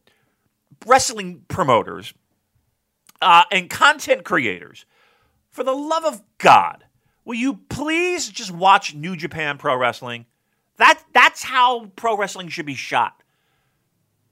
Not cutting it, getting inside the ring, making you feel like you're in. I don't want that. Here's the thing, I want it, but don't sacrifice the fucking match quality while you're shaking all about. Oh. God damn it. God damn it. All right, let's move on. Andy Q follows us. Hopefully he's listening to this. And if you're listening, sort it out, mate. Did you catch El Fantasma against Michael Oku? No! I barely watched Zach and Will because I couldn't. Look, I'm old, but no one enjoys that, and I just can't sit through it, Joel. It drives me bananas when I can't. Like, again, I'm missing shit because the shot is not even in the frame. It's unbelievable. No, I watched. I barely got through that match, and it was a struggle because the match was great, and it was frustrating the fuck out of me trying to watch it. So I had to. Everything else was turned off. All right, back to our brackets then. So that means I have Taichi versus Will Ospreay, and I got Will Ospreay winning that quarterfinal to go to the semis. I've Zach and Will again, and I do have Will moving on to those semifinals. All right, and then I have Yoshihashi versus Kenta, so a rematch. They had a match last year for the Never title. I think that was in the States. And Kenta's winning again. I have Carl. No. I wish I did. That'd be awesome. I do have Kenta, and I do have Yoshihashi, and I do have Kenta moving on. All right, then I have Evil against Hiroki Goto, and I have Evil winning this one. You know what? I went Goto. Because that'll give me Kenta Goto again, right? I mean, I think that's something that not necessarily that we were all looking for, but maybe Goto gets a little revenge. You think? Possibly, maybe. But I've Goto Kenta wrapping up that bracket. See, I just think these kind of single elimination tournaments are ideal for people like Ishii or Fiddly, Taichi, Evil to go on little runs because it's a single elimination tournament and you don't want to burn big money matches. So that's part of my thinking behind it. Well, I say that and look what we got in the first round. Right. So then I got Kenta versus Evil in the quarterfinal, and I've got Evil winning that. So I've got Evil going on to face Will Ospreay in the semifinal. I have. What do I have? I have Kenta going on. So I have Kenta Will in that bracket final. Yeah. Yeah, I nearly went that direction because I thought Kenta against Will was really, really good in the G1, and I thought that would be a tremendous semi-final. But I want this storyline of Will Ospreay going through all the LIJ heavyweights on his way to Naito. So that's why my semi-final is Ospreay against Evil, and I got Will Ospreay winning to face Jay White in the final. Again, we got there different routes. I like your thinking though, and truth be told, all I got to do is switch up Goto Evil, give Evil his win finally, and then we can kind of play to that tune, which I like. Which in the end is Will trying to get a dance with Naito for a heavyweight title. Yeah, and they built that up in the Korakuen shows, didn't they? There was a little back and forth between Ospreay and Naito, and Ospreay trying to talk Japanese and Naito talking in Spanish, saying he doesn't understand, and there was just a spark there that made me think Sakura Genesis. Joel, I think you're onto something. I think you unlocked the puzzle. I'm changing it up. You have convinced me to change up my bracket. Evil will defeat Hiroki Goto. Evil will beat Hiroki Goto, get his win. And then it's on to Kenta. I'll go Evil there too. What the fuck? Why not? Go through it. And then, I had Will and White in the finals, regardless. But yeah, that will just change up a little bit how we get there, and we'll kind of play to that tune of Will getting through Los Ingobernables to point a finger and challenge for a title. So White and Will in the finals, and then I guess we let the cat out of the bag, right? Yeah, so that's a rematch from last year's anniversary show, which I thought was a fantastic match. It was just sort of touching my top 10. So run that back in the final, and some might say it's too early for Ospreay, but why not? That's what I'm just trying to think. What is the function of this New Japan Cup? Because last year was different. Because last year you needed a credible challenger for Madison Square Garden, but prior to that, your New Japan Cup is presumably to elevate someone, and you can have that title challenge at Sakura Genesis, and it doesn't have to be like a tippy-toppy match where you think that the heavyweight champion is in jeopardy. I mean, you look at the blueprint for 2018 with Zack Sabre Jr. So Zack, he went through Naito, Sanada, Ibushi, Tanahashi. Clean wins over all of them. He didn't beat Okada at Sakura Genesis, but he was still made into a star. So a lot of people are looking at this New Japan Cup and thinking we're going to get a final of Jay White versus Sanada, which we might well do. We could have the story of Sanada going through his LIJ teammates. He beats, he would beat Shingo, and then he could be Evil, and then goes on to face Naito. Could happen, but then are you going to have Sanada win the heavyweight title from Naito? Right. No, absolutely not. Then you got Sanada losing 4 heavyweight title matches in a row, and he's in exactly the same spot that he was in before. So to me, having Sanada win the New Japan Cup doesn't serve a purpose. It doesn't elevate him because he's already in that spot. He's already a sort of upper mid-carder who's not ready to win the heavyweight title. So to me, I don't know why you would serve up more disappointment for Sanada. Yeah, he can get his big moment winning the cup, but then if he loses the heavyweight title, then he becomes Chief J Strongbow. Right. So, and the other side, Jay White, I don't think you're doing Jay White Naito again. So to me, that's why I'm picking Will Ospreay to win the New Japan Cup and go on to face Naito. It's a fresh match, it's a sexy match, and it's a scenario that elevates Will. It shows, yes, this guy is a serious heavyweight contender, not ready for the big one, but he is knocking on the door. Yeah, I agree with every one of your points. Sanada is an unbelievable piece to have in your promotion of being a guy that, okay, maybe he's not the top guy, but there is that sliver where people can see it happening, right? If they heat him up. He's also a guy that, again, let's the talk is always how popular and how he does connect with that Japanese fan base. And to use that to your advantage again, I feel like he's never going to be a top guy. I strongly doubt we'll ever see even an Intercontinental title on him. But if there's that aura still left in him, if there's that feeling around him that he can, people still believe he could be, to have him elevate Will in this position and help boost a main event that, again, is sexy and is fresh, and you need something like that to help sell a building, I think that's the best way to go.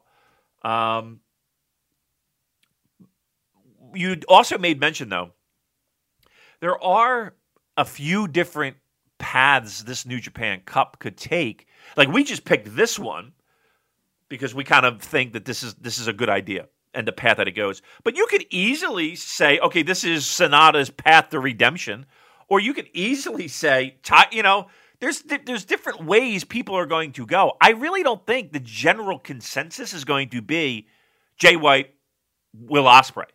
I think there's plenty of other ways this tournament can go that would make perfect sense and would be pretty fucking cool too. Just the idea, the very popular idea of a Jay White Sanada rematch in the final terrifies me. Yeah. That they can't possibly do that.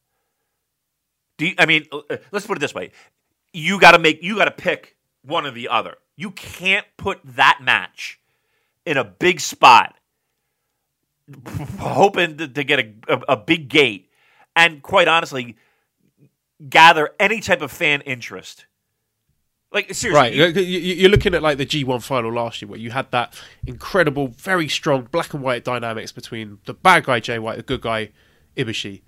But Sanada is just not on Ibushi's level in terms of charisma or in-ring work. And if they try and follow that blueprint, I'm scared that it won't work. It won't work because it didn't before, and it hasn't.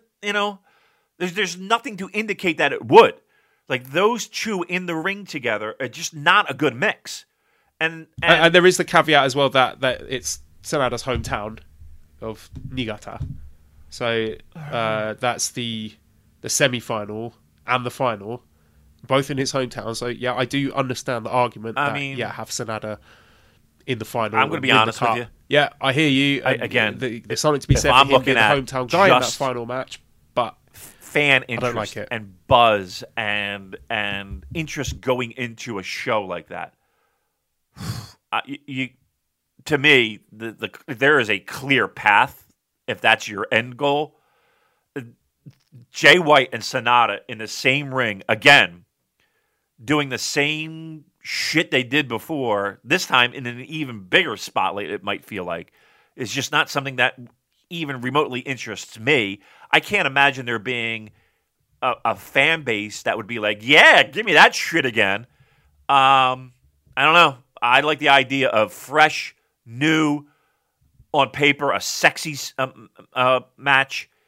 If they win it, let's put it this way. My interest, and again, who the fuck am I? But my interest in that match, in that final, would drop considerably, massively, between White and Will and White and Sanada. I mean, I think they're two. It's night and day. Yeah, I mean, I do appreciate there's a disconnect between us as Western fans and then the Japanese fans who seem to love Sanada. And again, as I mentioned about those last two shows being in Sanada's hometown, that they might view that very differently. But if you're asking me, would I book Jay White against Ospreay or Jay White against Sanada? It's a no-brainer for me, at least, down to my personal tastes. Yeah, and I'll say this: one of the, whatever get their year-end show, Ring of Honor does at Hammerstein. And again, Jay White is a different person, mind you, but Jay White, Will Ospreay was awesome on that Ring of Honor, December major show that they always do. I was sitting in the fucking front row for that one, man. That was, I enjoyed the fuck out of that. So if they can find a way to squeeze that out, again, Jay White is a different guy. If they can find a way to squeeze that out, let's put it this way: if that match is any indicator of a match that we can get at a New Japan Cup final, that's pretty good for me. I'll take that any day of the week over Jay White and Sanada fucking going through the motions for 15, 20 minutes. Thunderbeard 100 on Twitter says, after Shota Umino's match in last year's Cup, do you think more young lions could be given big matches in the New Japan Cup as a way to elevate them, or was Shota just a case of right guy, right time? So we got two young lions in this one. We got Carl Fredericks, which is to me is a no-brainer, and Alex Coughlin. But notable by his absence, I think, is Yota Tsuji, who has been with the company longer than Coughlin and Fredericks, but has been snubbed for this New Japan Cup. It's all LA. Yeah, it's all LA guys, right? Every young lion. There's no, New Japan. I mean, I figure Yuya Uemura has been positioned as a junior. He's taken part in the junior tag tournament. Mm-hmm. But I think Tsuji is notable by his absence here. Yeah. Yeah. And again, I do think it's odd that it is all LA guys that are in this. Maybe it's just their year. Maybe. Shoulder shrug. Yeah, I mean, here's the thing. I would rather see a young lion replacing a couple guys, to be truthful. You know what I mean? Like, if you had your choice, would you want Mikey Nichols in there? Right? Look, I would take Yota Tsuji over Tenzan for a start. Right. I would take him over Mikey Nichols just because I find him more interesting. No Honma as well. Yujiro? I like Yujiro, and I think he's an underrated wrestler. I think he's a guy, when he gets that tap on the shoulder, he can put on a really good match. I'm thinking of the New Japan Cup match he had with Juice Robinson a couple of years ago, which impressed a lot of people, and I really enjoyed. So I would not pick Tsuji over Yujiro. Well, I mean, there's a couple spots Tsuji could easily slide in. Yeah, that's. I mean, if we're nitpicky, and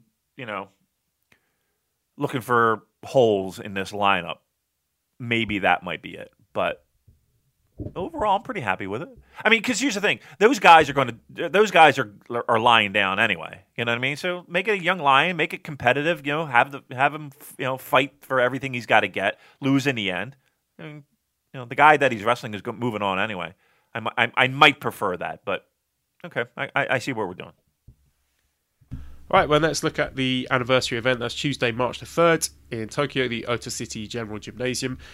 First match, we got Tomoaki Honma and Togi Makabe versus Yuya Uemura and Yota Tsuji.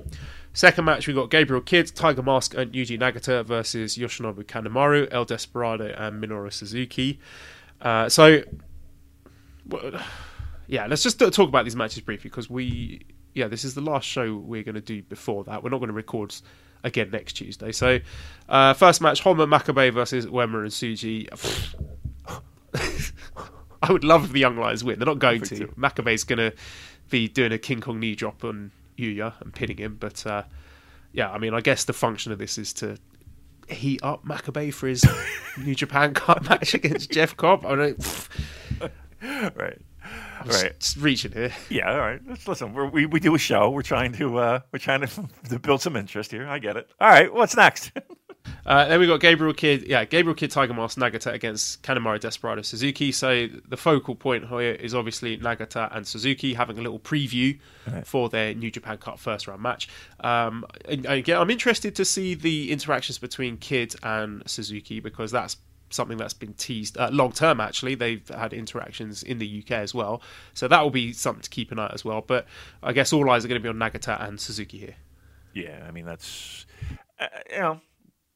they do that well in the sense of everything has a purpose, and we got to heat up some guys for the cup, make these matches a little bit more interesting. So yeah, no biggie. I mean it is what it is. Undercard tags, we've seen a million of them. No big deal. Third match, we got Hinare, Finley, Juice, Kojima, and Tenzan against Eagles, Yoshihashi, Yano, Ishii, and Goto. So, again, we got guys pairing off. So, we got Hinare and Ishii on opposite sides. We have got who else? We got Tenzan. I've forgotten who he's facing who in the New Japan Cup now. Tenzan's got Yoshihashi. Yoshihashi, and yeah, that's it. Because Yep. 10-man tag match. Yep. All your favourites. Fourth match, Ryusuke Taguchi, Kota Ibushi and Hiroshi Tanahashi against Doki, Taichi and Zack Sabre Jr. So again, we got Ibushi and Zack facing off and Tanahashi Taichi facing off. I mean, this whole show is just basically preview encounters for the New Japan Cup. Are they all tags? Yep. Fifth match. What? Wait, time out. What? They're all tags? Well, apart from the main event. There's only one singles match. Fifth match, we got Shoyo, Ospreay, Okada against Bushi, Sanada, Evil, Shingo. So again, we got Ospreay, Shingo facing off, and I guess that's it as far as those fellas go. And then main event is Naito against Hiromu. That's the show? It's pretty weak, isn't it? Yeah. I was expecting we might get the tag title match here, but I mean, usually there's a bit, some minor undercard title matches to bolster that main event. I mean, I think the main event is tremendous. Like, Naito Hiromu, I can't wait. But very definition of a one-match show. Yeah, I mean, these are multi-man tags that seem like we've seen any combination of a million times. And I know we're heating up New Japan Cup, blah blah blah blah blah. Wow. By comparison, last year's anniversary show, on the undercard, we had a junior tag team match. We got Roppongi 3K against Bushi and Shingo, which I remember being really good. We also had that amazing junior match between Ishimori and Liger. Right. That's where Liger, he loses and he goes to the press conference the day after. Wow. That is the definition of a one-man show or one-match show. I mean, here's the thing: those matches will be good, but not. I mean, the Gentleman's Three is what they call it. Let's be honest. And none of them are no special steps. These aren't elimination tags. These are just straight. Nope. Wow. Yeah. This is very much something that I've got on the window in half my screen. The other half of the screen, I'm playing The Binding of Isaac on Steam. Wow. Yeah, I mean, look, this sounds to me like a show where people are just going to pop in for that main event. Unless something, an angle happens or something spectacular happens in these matches. And again, the possibility, the likelihood is low. You would think something else is in the works because they're just going to trot out that show. People are just going to parachute in for that main event. Right, that is going to if there are stats to see how many people just fast forward. Yep, main event time. All right, there's going to be a lot of that. I think a lot of people just parachuting in for that main event. That's not a good card. It's really not. Not. I mean, let me tell you something. They have that show, and if it's like a 50-degree day and the sun's out. I'm fucking watching that main event and out. I'm telling you flat out. And I do the New Japan Pro Wrestling podcast, and I'm out. I'm main event. Joe, is there anything that's sexy for you there? No, like I said, I'm going to be half watching it. Main event, man, I'm pants down for that one. I can't wait. Undercards, don't care. It's weak. It's not worth my time. Yeah, that's a tough one to swallow. All right. Well, listen, we got the New Japan Cup to look forward to, so that we got a lot of sexiness there. So that's good stuff. Well, let's talk about the main event. Bash on Twitter says, "How do you think Naito and Hiromu will be?" I have really enjoyed their interactions on those Korakuen shows. They had that little flurry at the end of one of their matches where they didn't quite touch each other. They were sort of throwing lariats at each other and dodging, and just there was a real. Very nice chemistry between them, and this is a match that people have wanted for a long time, but thought is pretty much off the table given their faction affiliations. But I'm really excited for this one. Oh, I mean, I think everybody is. I don't think there's a person out there that's hand waving this one. Here's what's exciting. Not only are we excited, and fans of the product, and those two are excited for it, right? So that. They've got some special shit in their minds of what they want to do and how they want to lay out this match and things that they want to accomplish, right? They're excited for it. No, I think it'll be great. I mean, I don't think we walk out of here with a finish other than Hiromu looking at the lights. But they're going to get plenty of time. It's going to be creative. It's going to be fun. I think there'll be plenty of shit to have you jump out of your seat. Plenty of death-defying car crash bullshit. No, I think, and I mean, I hate to put the pressure on, but my expectations are pretty high, and they're so high that I think that we'll be talking about this. Will get plenty of votes come year-end award season. I think people will put this in their collective notebooks and circle the date, and they'll have a lot of little stars next to that one. I think this will be one of those that people talk about at year end for sure. The dynamics kind of remind me of those between Okada and Ospreay. It's like the big brother, little brother thing, and they've always had sort of like a cheeky chemistry together where Hiromu's trying to steal Naito's hat or whatever. And there was remember when Naito broke Hiromu's Best of the Super Juniors trophy a couple of years ago. Yeah. So they got kind of those sort of playful, mischievous dynamics between them, but. As with any big brother, little brother relationship, there is that kind of fiery undercurrent that's kind of bubbling up where you can be rest assured that Hiromu is determined to prove people wrong and to show Naito that he's to be taken seriously. He's not just like the annoying kid brother. Right. Yeah. I mean, I think the biggest challenge is, unfortunately, again, we're talking about... I don't think I'm not thinking of this as Hiromu being using this as like a launch pad, like Will Ospreay did to move up to heavyweights, right? I don't think I don't want that. I've said before, I want Hiromu to elevate the junior division, right, in terms of his own star power. He would get lost in the heavyweight division. I want, he's such a big star that him holding that title and having great matches against guys like Robbie Eagles, El Desperado, Sho, Yo, Ryu Lee, Taiji Shimori should be pushing for that main event spot on these shows. Yeah.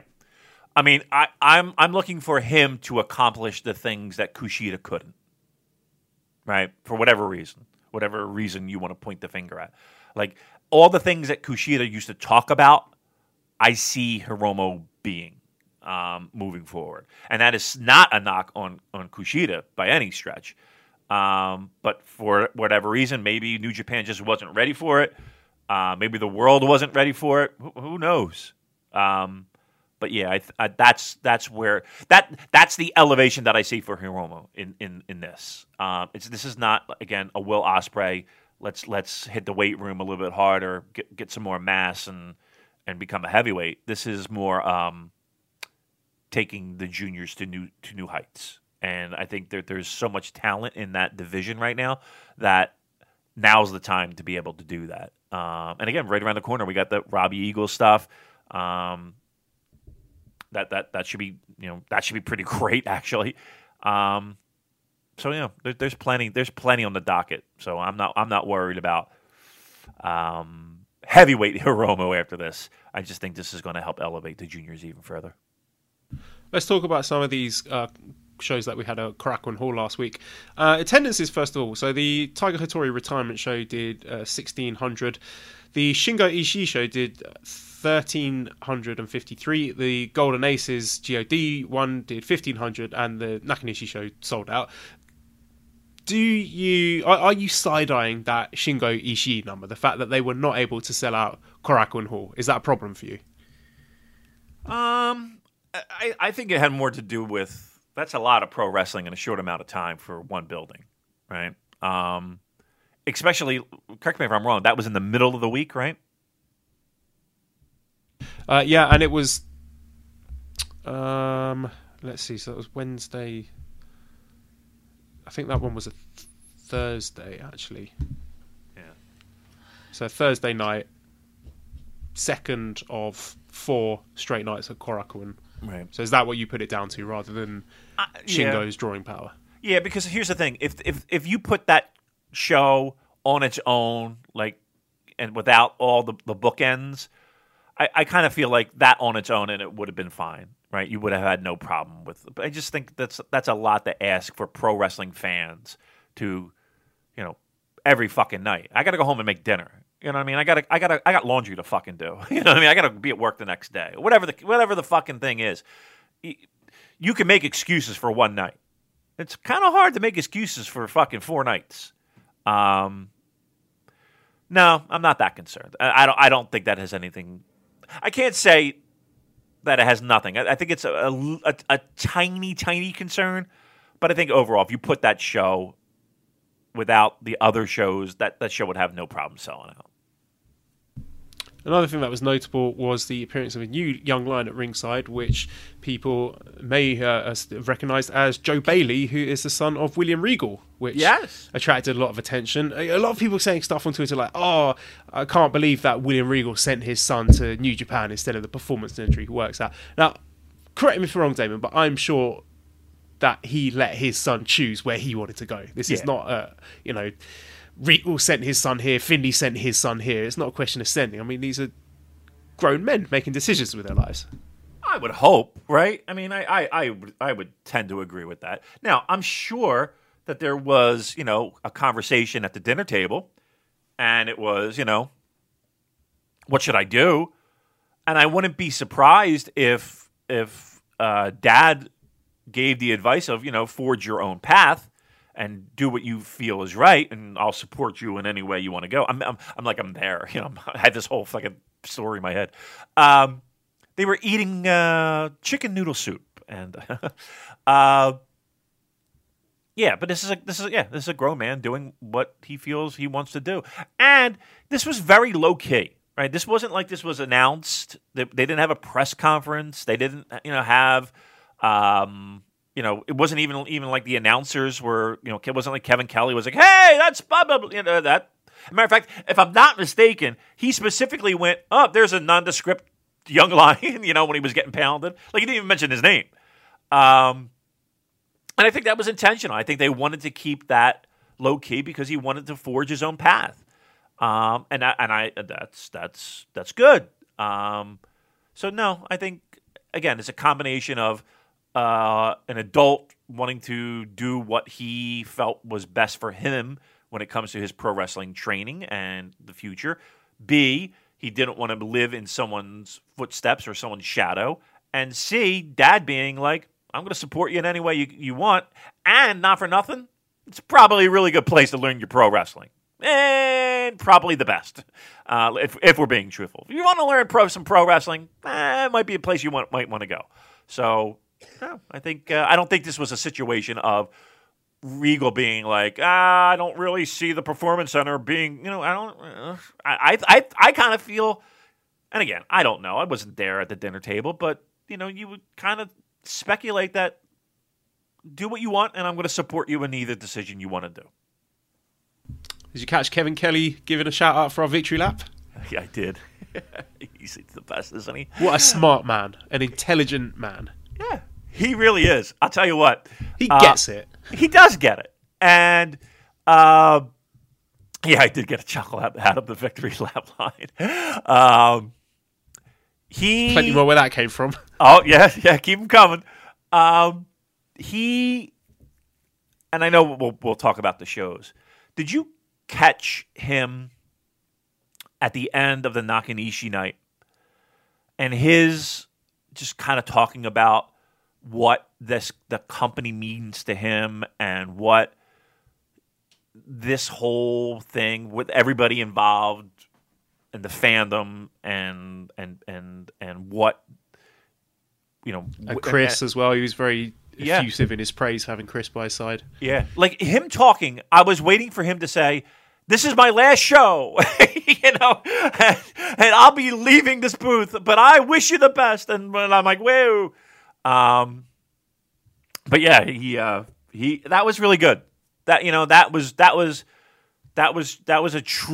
was him speaking from the heart. I really enjoyed that. I thought that was just a wonderful moment. How he says, he's there to capture those stories and to capture and to tell those stories. I just thought that really stood out to me in pro wrestling right now.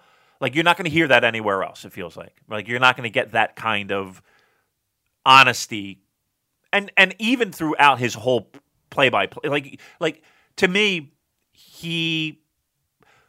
Kevin Kelly is a guy that has a really great situation in the sense that he has he's not held down.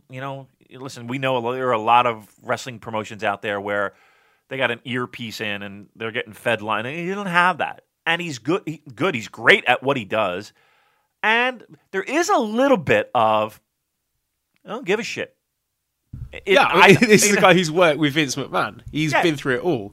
Yeah. So, he's not a company man. He's not a yes man. He's going to tell you his mind, and he can stick up for himself. He's not a guy to be fucked around with. Right. Yeah. And that, maybe above everything else, I appreciate. You know what I mean? Like he has people he has to report to, no doubt.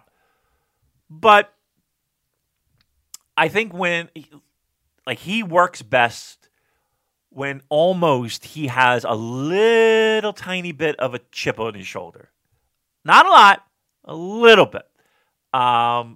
That's where you could kind of see he knows his shit. He's comfortable in that booth now.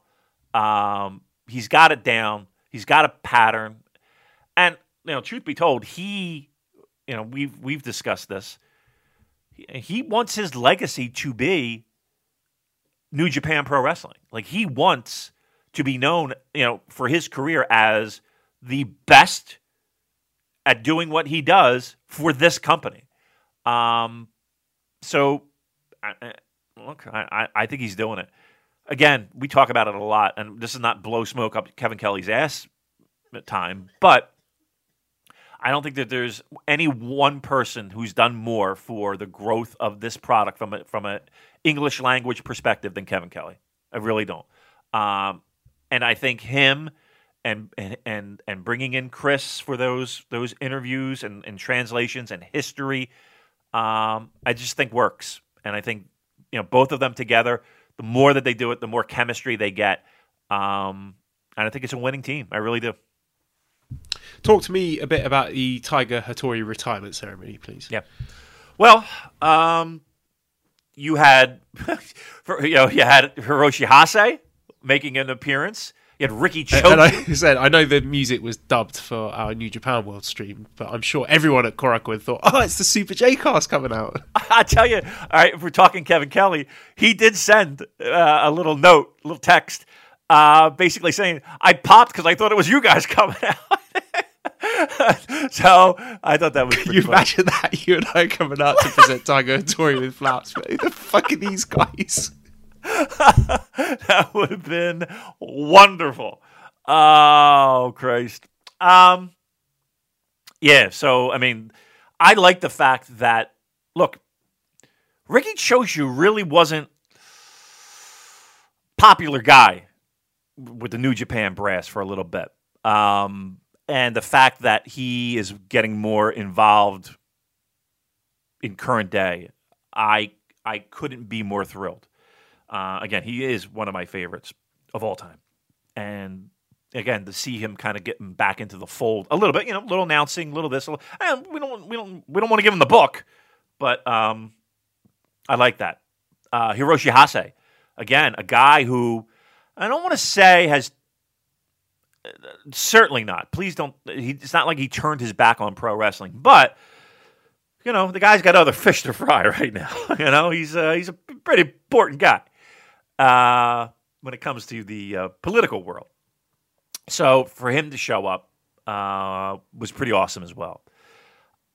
Again, I think, and if you go back and watch some of the comments and listen to a lot of the American and Western wrestlers that have, he was a huge key in a lot of people getting work with New Japan Pro Wrestling. He was a very important office guy when it came to that. And again, the respect that he had when it came to big matches. You go through that archive on New Japan World. His ass is in a lot of those big matches throughout the years. You'll see him. He's there. He's in the mix. So that speaks of a lot of what he brought to the table. So I love the ceremony. It seemed like we're getting a lot of them this year, boy. It seems like we're getting a lot of them. But I thought it was well done. I think New Japan does a classy job with them. And I gave it an A+. I thought it was a wonderful job. Well, some interesting stuff going on in these shows with the Young Lions. Like the first match on day one, there was some stuff going on between Hinare and Gabriel Kidd and Hinare and Tsuji at the end of the match that I was kind of raised eyebrow. It looked like it was veering into shoot territory. And I was like, what is going on here?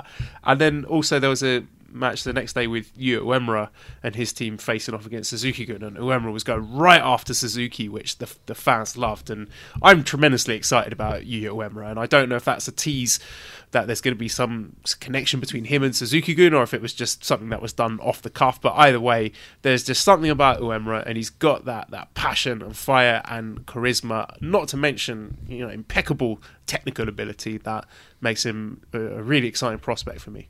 Uemura was great in that match, wasn't it? That match, like for me, for that weekend, that's right up there.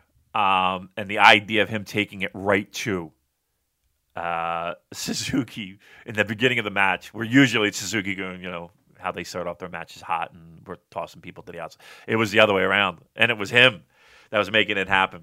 I mean, at the end of the day, he got taught a lesson, and I love the fact, the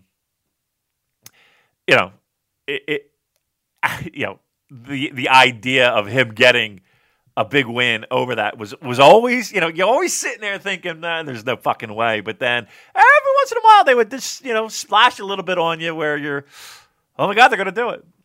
That's the love of pro wrestling right there. I thought that match was really great. I really enjoyed that one a lot. Look, it seems like every year we get another crop or another batch of young lions that outdoes the previous batch. Well, actually, Damon, I'm glad you mentioned that, because we have not had Japanese young lions since Uemura and Tsuji, who debuted almost exactly 2 years ago. Is that a bit strange for you that we haven't had any new Japanese young lions in coming up to 2 years? Yeah. Yes. It is. Now, you could say that they're very strict in who they choose to join a dojo. Two, once you join that dojo, that's a tough life. That's not for everybody. So 4 of them out on excursion as well. Yeah. Oka, Kawato, Narita, and Umino. Yep. So, but those names that you mentioned, I mean, they're going to be in the mix very shortly, right? And again, you got some scoops there for us, Damon. I don't got no scoops. I got no scoops. You sounded really confident there. I've heard nothing, listeners. Sorry, I was just riffing. There's nothing. Come on, edit that bit out. No, but I mean, I don't think there's any secret in any of that, right? No, they've been gone for a long time, especially Kawato and Oka. They've been gone so long that people are, looking at their watches. When are these guys coming back? Yeah, I mean, there's no secret there, right? And they'll be in the mix quick. So, again, you constantly want to feed that system, and it is a little bit like, okay, all right, yeah, maybe we're focusing a little bit too much on the LA guy. All right, maybe. And the new crop there. I don't know if I'm concerned with that yet, though. To be truthful, I think it kind of goes in cycles too. I don't really know. I don't really have a chart in front of me to see, when people debuted and when people joined and when.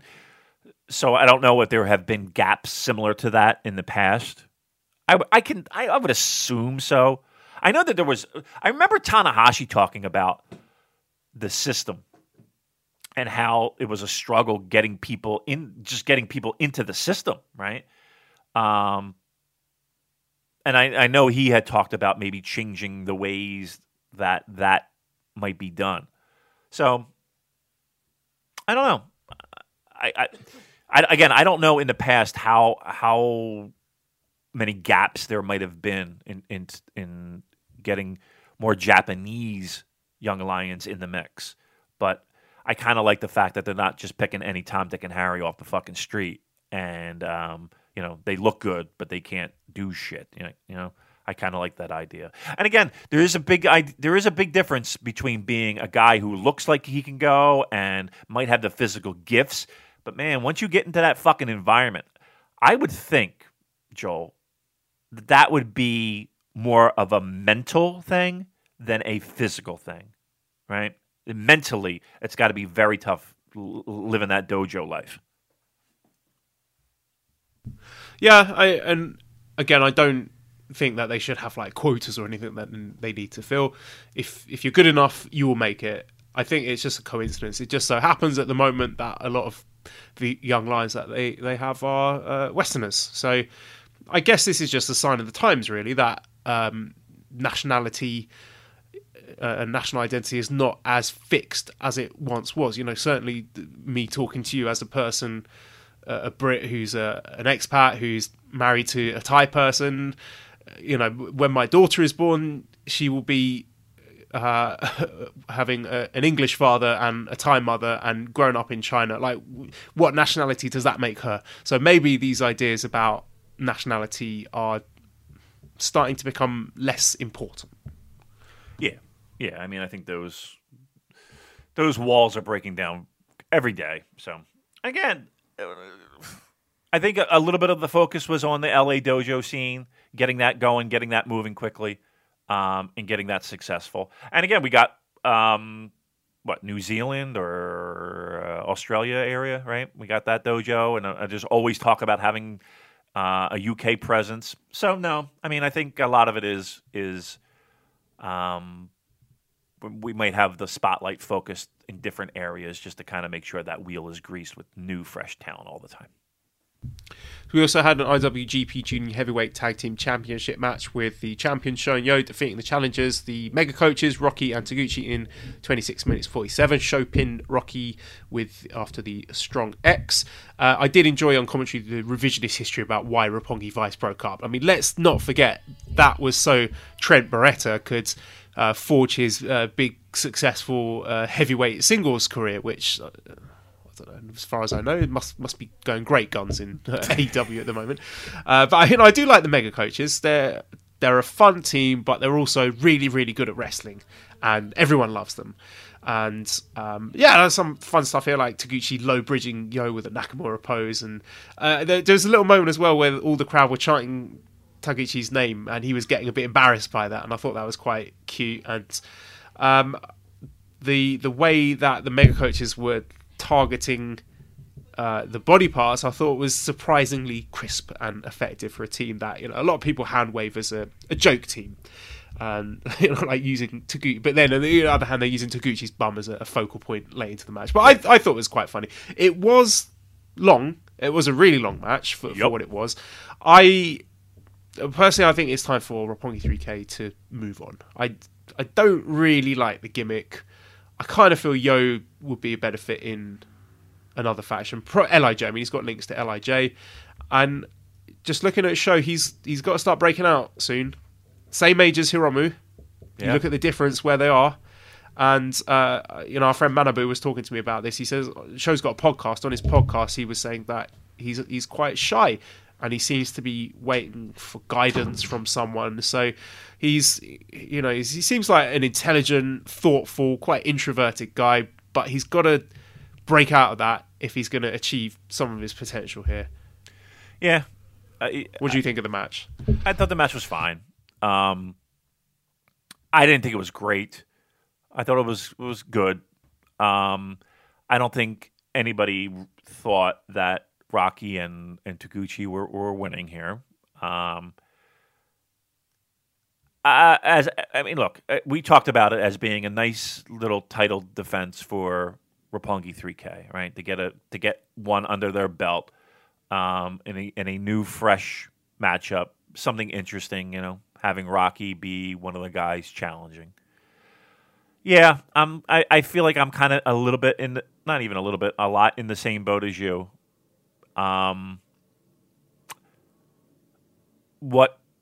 It becomes a point of diminishing returns. Like, what are Sho and Yo growing and learning and developing as pro wrestlers in Roppongi 3K?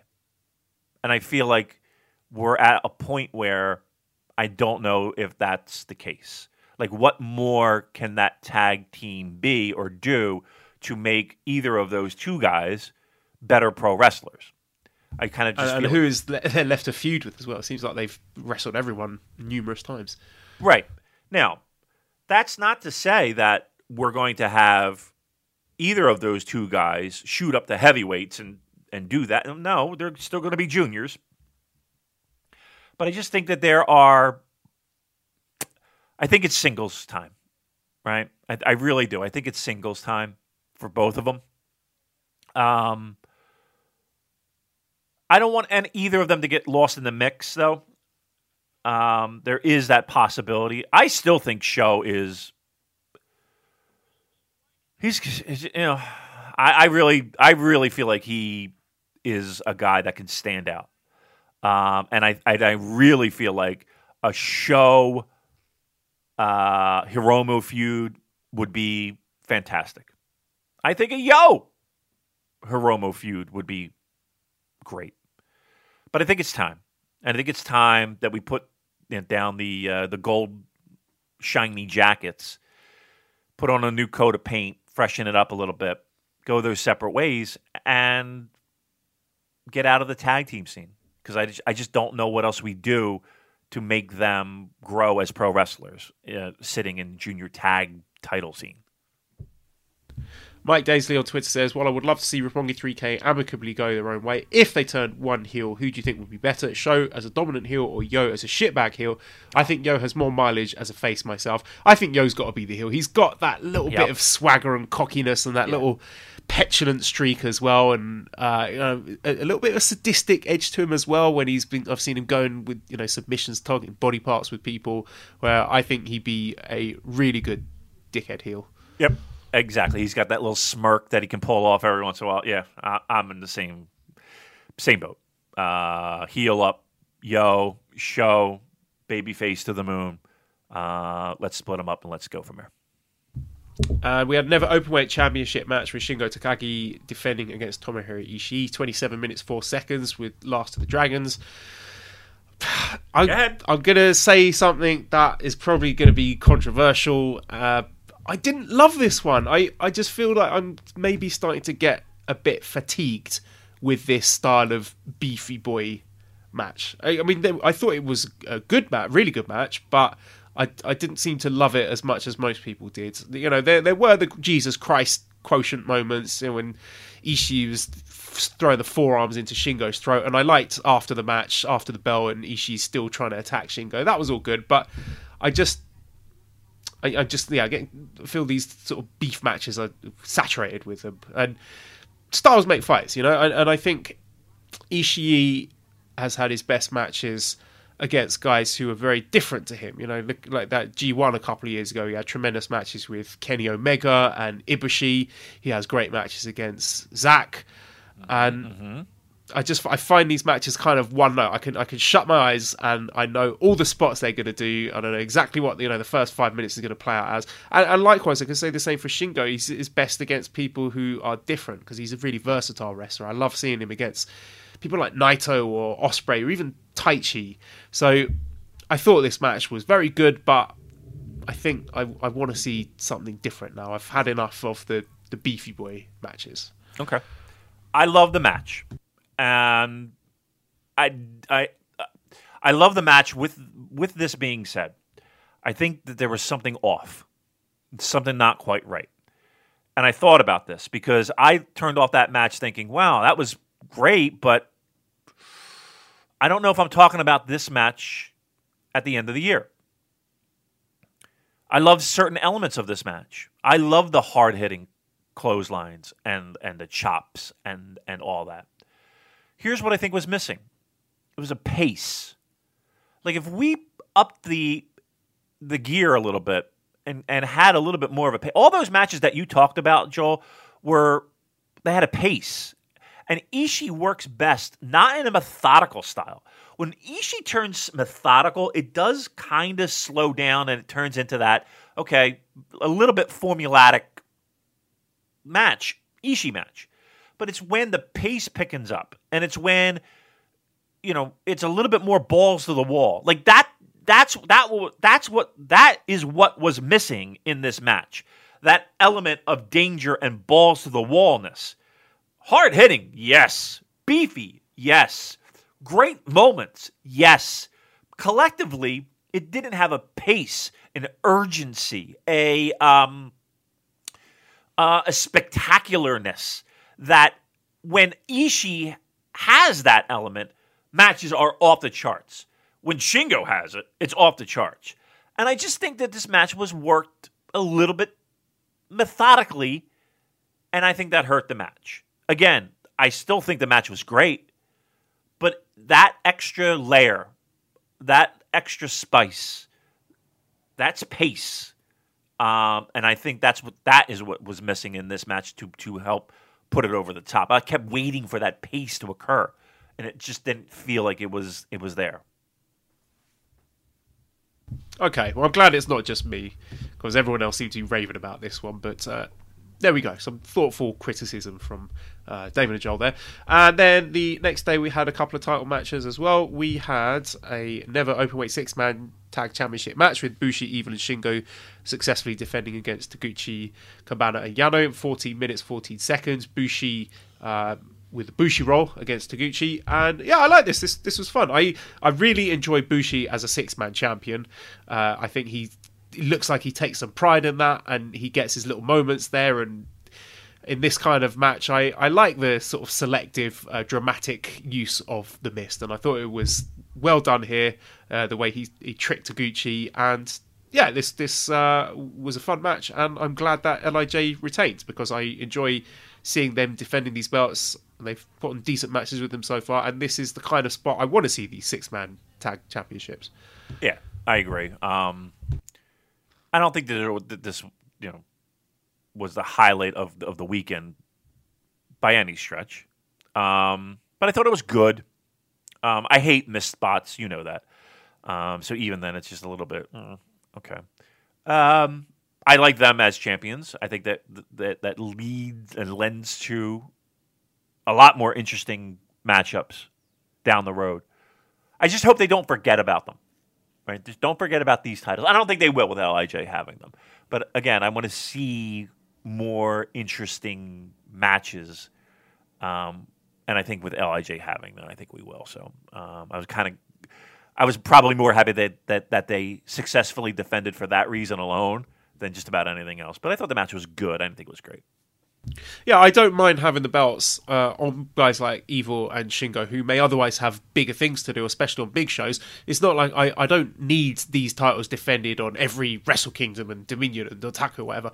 They are perfectly fine being defended on these sorts of Road 2 shows. I think that's fine. Just as long as it's done regularly, then I'm happy.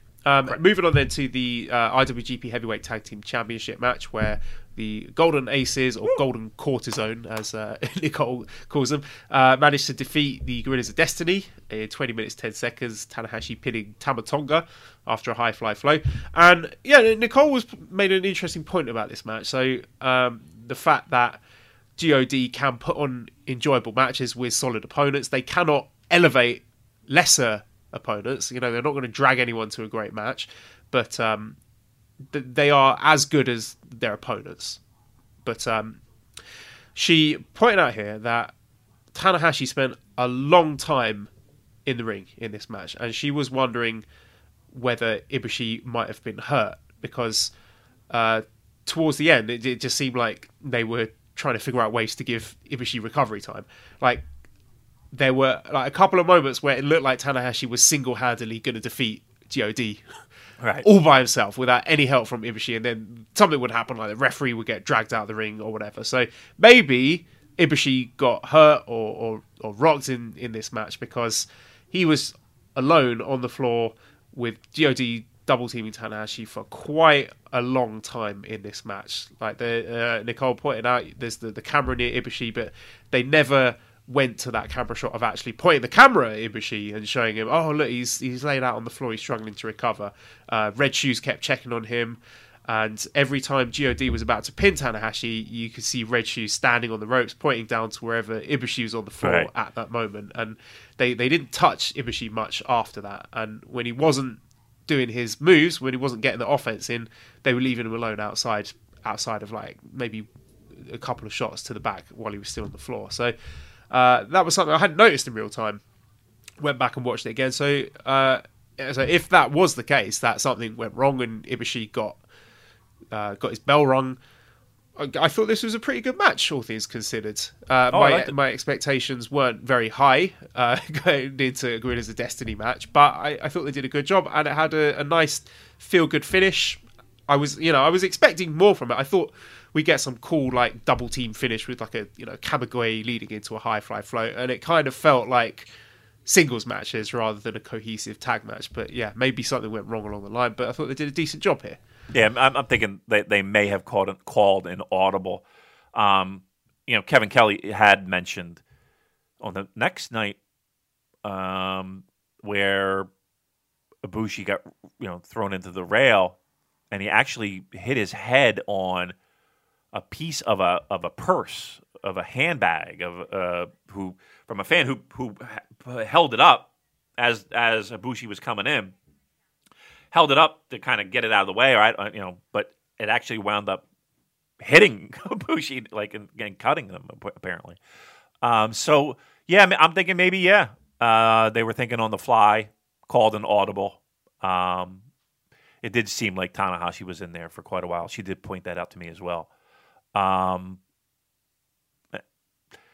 they were teased. It seemed like that second half of the match they were really focused on that high fly flow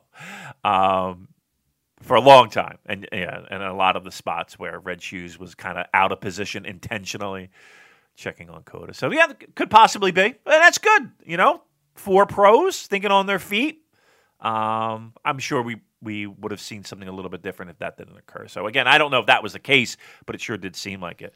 And then again, exciting. I love this tag team. Absolutely fucking love this tag team. And I was rooting hard for it to happen. So there you go. And then we got more fun shenanigans after the match, which leads on to heavyweight. I called it. You I called did it on call- last week's show. Yeah, you sure did. Absolutely. That's a victory lap for Joe right there. The heavyweight tag title situation. Just like that. Just like that. This thing has become really interesting. Even with G.O.D. in the mix. 2020 is the year of the heavyweight tag title. What do you think of that? What the fuck do you think of that? Who would have thought we'd be saying that here in close to March? Who thought we'd be saying that? I like this. I like this a lot. And I like the idea of techers, dangerous techers. Did you like Taichi wearing the surgical mask? Yeah, I did. It does beg the question, actually, though. Why on earth would you have Dangerous Tekkers lose that tag match to Ospreay and Okada at New Beginning? Yeah. Unless they hadn't planned this yet. But it seems weird in retrospect that they wouldn't let Dangerous Tekkers get a win in a nothing, throwaway tag match to set them up as heavyweight challengers. But, I mean, I'm nitpicking. I'm really excited that we're going to have this match. I have no idea when we're going to get it. I guess Sakura Genesis, so I would be very surprised if any of these 4 guys are winning the New Japan Cup. I think we can safely say that's not going to happen.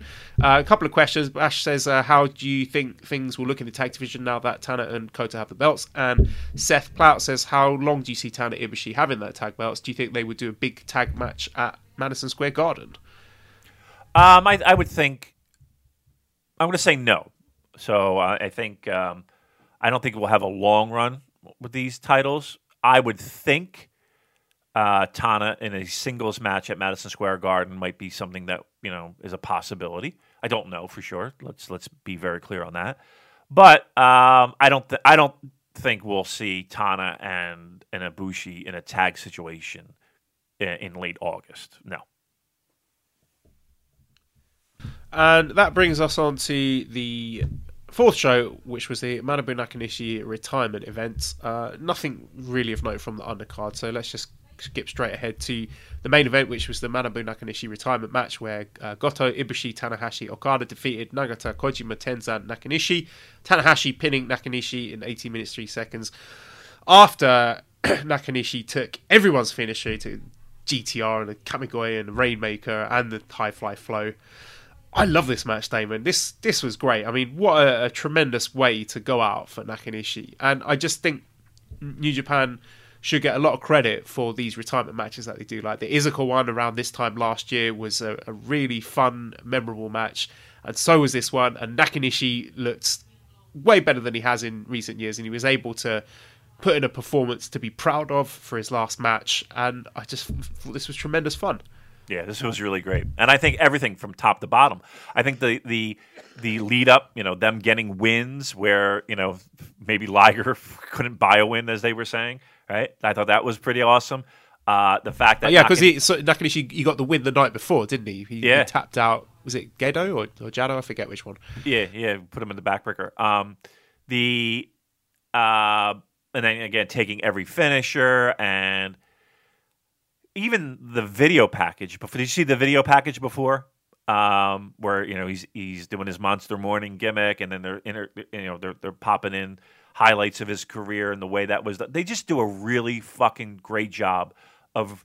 Here's the thing: what they do, they show respect in these video packages. You know what I mean? Like it's really done with class and with grace and. They're just a highlight. They do these things so well, and it tugs at your heartstrings, and it is feel good. And look, I can't sit here and tell you that Nakanishi was one of my favorite pro wrestlers. He wasn't. But at least for this week, he was, right? At least for this week, everybody in that company, from, Chris giving the history and the website updates and the interviews and the video packages and commentary, kind of piecing things together for people who might have missed stuff, and keeping an eye out for shit to watch that happened, in the past, and the matches themselves and the wrestlers and the emotion and the people in the building. Look, there's not many companies that do this as well as New Japan Pro Wrestling. Let's be honest. That was really well done. Here's what it is. At no point would I take somebody who is casually interested in pro wrestling or just does, and would I be embarrassed to have them sit and watch that show? One, they would watch it and be like, all right, that was pretty cool. Well, that's good. I may not be a new fan, but that was good. And there was nothing embarrassing. It's just fucking good and respectful and classy and just a well done weekend. You got to tip your cap to them on this, because this was pro wrestling at its best all the way around, and I thoroughly enjoyed it. Did you get any indication that this retirement might not have been Nakanishi's idea, that he might have been pushed towards it?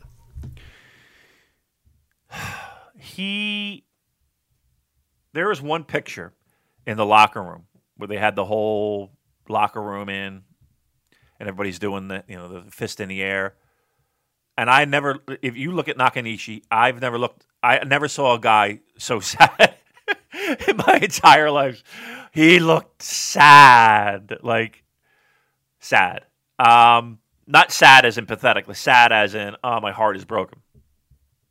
I'm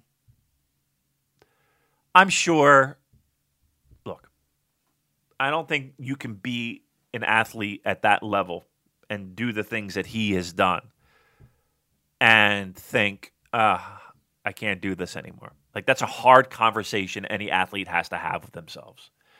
I'm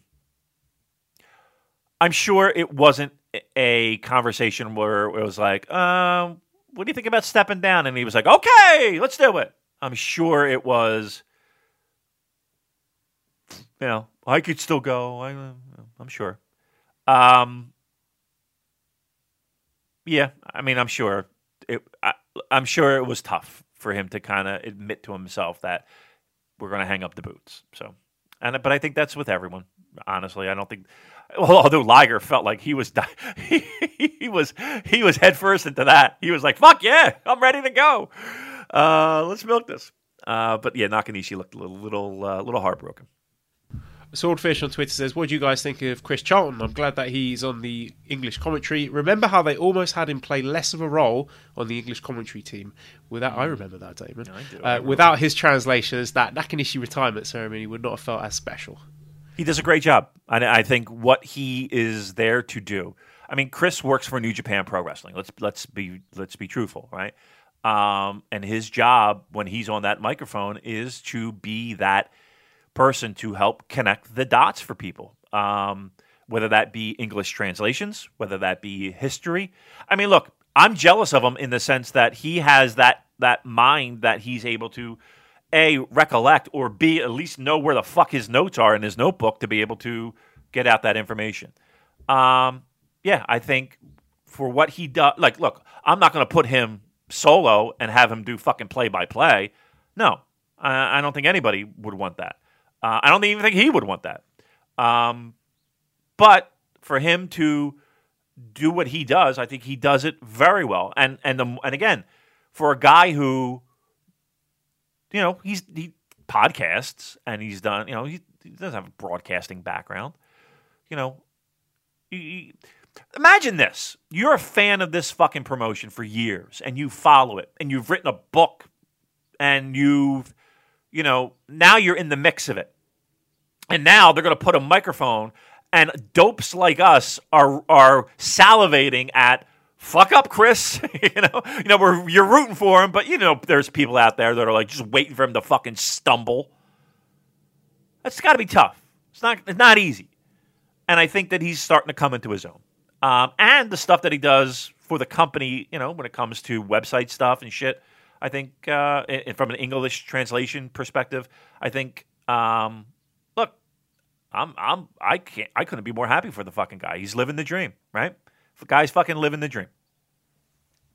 Something that's just been tweeted to me, which I hadn't thought about, from Gareth Elton, who says the linear ace of New Japan Pro Wrestling is being defended for the first time since the G1 when Bad Luck Fale faces Colt Cabana. So an extra bit of excitement to follow in the New Japan Cup. So not only are they fighting for the New Japan Cup and that title shot, but also the title of linear ace in New Japan. So there you go, something exciting to add some spice to the mix there. Discord questions then. Nicole says, question for sports reporter Damon. Hi. What was more disappointing this weekend, the Leafs losing to their own Zamboni driver or the Fnatic redesign? Joe, are you familiar with the Maple Leaf situation at all? I'm not, but I did go to a Tim Hortons today. Well, there you go. Then you're all caught up.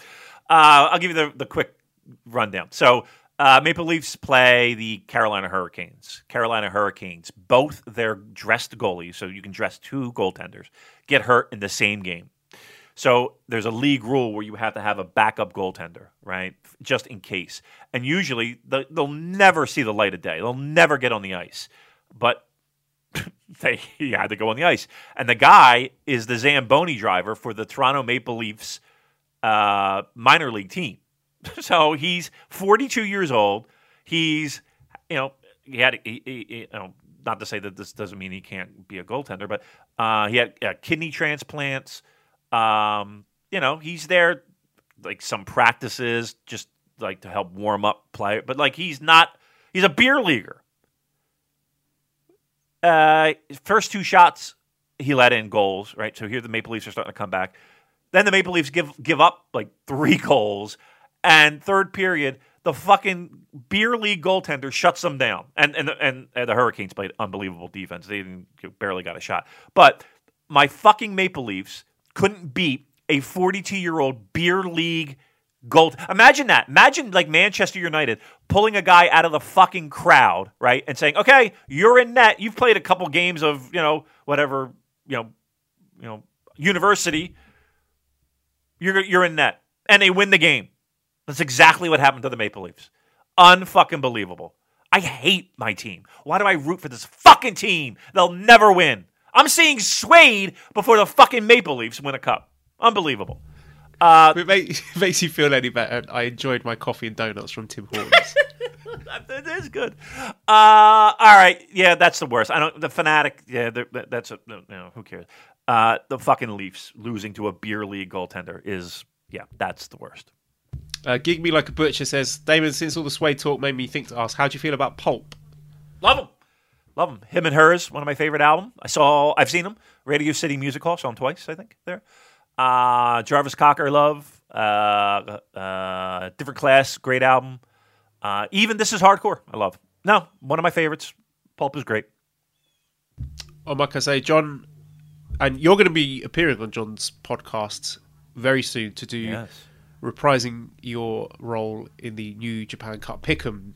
And of course, last year you made your pick that Chase Owens was going to beat Juice Robinson, and everyone laughed at you. That's right. But you were right. So let's continue then. Arc White Flame says, with the recent dad retirements, who do you think will be the next to drop down to replace them in the opening tags? I mean, I was thinking about this to take this one step further. It seems like they're doing like one retirement per year. I think let's just step it up. Let's get Honma out of there. Let's get Tenzan out of there, because those are two guys who I just watch and just make me think like, why is this happening? Yeah. I think they're the next in line, right? They would have to be. I mean, Honma's been around forever and a half. Tenzan as well. Let's start thinking about some ceremonies for those two guys. I think they would be the next in line. Jeff says, coming off the heels of Liger's retirement, I can't help but feel we were robbed of his moment in the snow. Does Damon agree? And can you name a wrestler who got their Korako and Snow send-off in a more satisfying manner? Well, Kenny Omega got a good one, didn't he? He sure did. He got a nice one. I think Tana got one, right? Didn't he get one too? It would have been nice, right? Look, but that was Liger. You know what I mean? Like I wouldn't be surprised if they were like, okay, we got this whole big thing, and he's like, no, we're not doing that. It would have been nice. Trust me. And it would have hurt nothing. You know what I mean? I agree. I don't feel like I was robbed of anything, but yeah, it would have been nice. But oh well. Here's what I'm happy with. Like, it's not like Liger turned into Iizuka and you don't even see him anymore, right? You don't even, you see him on commentary, and it is nice to, just to see the mask. It is. There is a little bit of a comfort in that, him doing commentary. So I hope and pray that we continue to see him on commentary, just to see him, just to hear the music again. Carl says, last episode you fellas discussed the possibility of Ospreay as future IWGP champion. What are both your thoughts on Hiromu one day being a possibility to hold that belt? I think it's a no-brainer. Also, what about putting Hiromu and Ryu Lee in G1? I think those two guys are more than capable of hanging with the big boys. As we discussed earlier, I think Hiromu should stay as a junior. Yep, I do too. And again, there's plenty to accomplish there. And now, with that being said, would you have a problem with either of those two in G1? I would no. I want to see them best of the Super Juniors. I don't want people pulling double duty. I think last year it was kind of unique circumstances because you had Ospreay and Shingo both on the cusp of that transition. But this year, I don't feel there's a need for it. I think you can have 20 proper heavyweight wrestlers without having to put Lee and Hiromu in the G1. As much as it pains me to say, I would agree. There is a thought where, wouldn't it be cool if just the champion were in, right? It's kind of like you're the champion, you're the best junior, so you're going to represent the juniors in this tournament. That does mean you're going to be losing more than you're winning, though. I do want that to be clear. I don't care about that. I mean, as long as you're putting on great matches. That's what people remember. Like, no one remembers or cares what Ospreay's record was in the G1 last year. Everyone remembers the terrific matches that he had and the fact that he beat Tanahashi at Budokan Hall. No one's thinking, oh, well, he only got 8 points or whatever. Like, who fucking cares? Good point. All right, then fucking put him in then. Put him in. All right, Loose Fart Cloud Explosion says, when should I expect New Japan to come to the City of Sin? Or is that in the plans for their West Coast trips? Harold, is that Las Vegas? Is that what the City of Sin is? Harold, plug your ears. Put your fingers in your ears for like 15 seconds. You too, Craven. We have heard that Vegas is a possibility, it's the right? Most wonderful time. Right. Listen, there's lots to do in Vegas, right? There's shows. Lots of people have shows in Vegas, right? Why not a pro wrestling company, right? You can see Elton John at various times of your life, Celine Dion, if that tickles your fancy. The Beatles' Love, if you've ever seen that is nice. So why not a pro wrestling company? You know what? Why not? So there you go. I will say this. How about this? I'll even do this for you guys. How about this? While we haven't heard of anything definite, there have been rumblings about Las Vegas. So let's leave it at that. Mark says, what is the threshold for disappointment for MSG? Is anything less than a sellout a major disappointment? And do you guys think Wrestle Dynasty could be a one-off due to the G1 moving or a yearly show happening in the US every year? I'll tell you flat out. It's got to be if it's not sold out, it's got to be a nice, big, meaty gate, right? The last thing we would want is a situation of Dallas. And again, I don't think that's happening, right? I think they're two different markets and two different things. I think for me, the first day of ticket sales really need to explode. And it would be nice if New Japan gave people ample opportunity to save some money and prepare for people to, go, because we know tickets are going to be expensive as fuck. So instead of saying, okay, in 2 days you need to come up with $500 or $200 or whatever it is, give us advance warning so that people can fucking scrape together their nickels and dimes to get these tickets. Because if you just spring it on them, might be a little tough. So again, everything that you could do to help people pre-plan might be a good idea. Vase Collector 420 says, when did they stop running the Seibu Dome and why? I don't know when the last time they ran it was, but they ran it with G1. It was a G1 2014, 15. I don't know. I don't know the infrastructure. I don't know the whys and all that. I don't have an answer to that. Maybe that's a question we can ask, but I don't.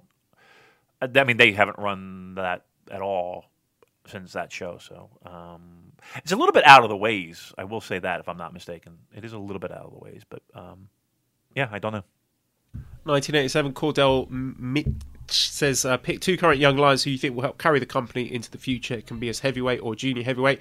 Let's go Carl Fredericks and Yuya Uemura. Yep, those would be my 2 right out of the gate. Yep, perfect.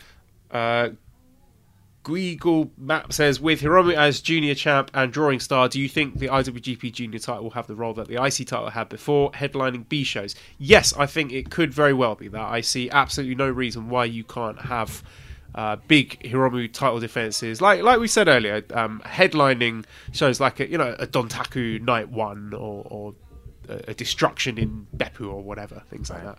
Is Mally okay over there? Is the water breaking? What's going on over there? Her and her sister are in the next room having an extremely loud conversation. I just want to make sure her sister is slightly deaf, so they just shout at each other constantly. That has to be great for you, right? Oh, it's wonderful. Cola Blue 3 says, after the tease early this year, would you like to see an AJ All Japan Noah versus New Japan crossover program to take us through the sweltering summer? Fan since 2017, so I'm curious to hear how the previous interpromotional angles worked out, like Wrestle Kingdom 1 and 2. Are they worth checking out, Damon? I just think with these things, the politics always gets in the way and you never get any satisfying conclusions. So I would say it's extremely unlikely for that kind of thing to happen. The only time they do cross over in recent memory are those sort of like big shows like the Baba Memorial Show, where you have a clear jobber in a multi-man tag match or a tag match who's there to take the pin. So you're not going to be getting a big, Naito versus Kento match. Right. And even those big, I mean, it's a different time. Those 2 companies were struggling to stay afloat. One of them definitely was. And, there was kind of like I'm going to help you out to help stay afloat. So different time. I can't see it being anything other than Joel just described. Violet Skipping says, considering the allure of the January 4th date and the issue of people going back to work on the 6th, could you see a future Double Dome with a first night on the 3rd, which I understand is a bank holiday? Here's the weird thing. Like, there's been nothing officially announced for... I mean, we're all assuming we're just doing January 4th and we're done, but nothing's been announced officially, right? I mean, I'm not wrong in that. So I guess anything is still on the table, but... Again, we're all under the assumption we're just doing one date on the 4th, only because we haven't heard anything that would dispute that. That's been the strange thing this year. That last year at Wrestle Kingdom we had that full announcement, all the international staff, Double Dome, all of that jazz. But this year it's been pretty quiet. So. We haven't heard anything. Likewise, Daryl Sultana says, when do we anticipate an on-sale date for MSG? Any chance of getting an exclusive pre-sale code for the loyal J-Cast listeners? Again, nothing. I have no idea when those tickets are going on sale. Have you heard anything? No, I have not heard anything. But again, you would assume the way concerts and big events work, I mean, you can buy tickets for shit in December, at this point. So I would think honestly, I would think March you would hear something, something definitive. March, I would say. And again, we don't have any information of when, but I would guess March. Question from John, who says, I know it's not wrestling related, but how do I find Damon's Flyers podcast? Do you have a Flyers podcast? Yeah. Well, I did the official. So that's funny that should be mentioned because, it was called Flyercast. And it was the official podcast of the Philadelphia Flyers. I looked online recently, and literally there is nothing there. Like if you Google Flyercast, official podcast, but any comment, it's like it never existed, which makes me look like I could jerk off. But it really was a thing. Like I have old files somewhere, I'm sure, that of what I did. But yeah, it was like when podcasts first became a thing. I did it for the team, and I did it for like 2 seasons, and it was like a 2007, whenever Peter Forsberg had all his fucking foot issues and the Flyers sucked. Yeah, but I can't find, like, you would think there would be something, like, it literally feels like, Joel, that they wiped it from, it had to really suck. They must have really hated it, because it's nowhere to be found. Like, I can't find old links, I can't find nothing. I can't find nothing on it. But maybe I'll play, like, a clip one day. I'll give it to Dan so he can just, like, give you guys a little taste of it. I mean, it was just a fucking thing, whatever. But yeah, I can't find anything on it. It was called Flyercast, the official podcast of the Philadelphia Flyers. But good luck fucking finding it, because I can't find it anywhere. That is bizarre. I kind of want to seek this out now to see what you did or said that made them erase it from history. Joel, Google it right now. I mean, I can't find anything about it. Sometimes it'll take it to an old web page where there was like a link to it, but those links are dead. And here's the thing: not many people probably listened to podcasts back then. Like it was really like in the beginning of podcasts, where you were like using like that Libsyn service or whatever the fuck it was, or but I can't find old links. It's literally erased from the history of the internet. It must have been horrible. They paid me to do it. So I don't know. All right. I can't find it though. Well, let us know if you find it, listeners. Let's make that into a competition. If you can find David's podcast, let us know. Okay, that'll do it then. redcircle.com/shows/super-j-cast if you want to give us some money. Our Discord link is in the show notes. prowrestlingtees.com/super-j-cast to get one of our t-shirts. Thank you, as always, to editor Dan. No, he wants us to plug his personal Twitter, doesn't he? Oh! Which is... is it Lousy Hero 219? Let me double check that. Lousy Hero 219. I don't want to get it incorrect. Personal?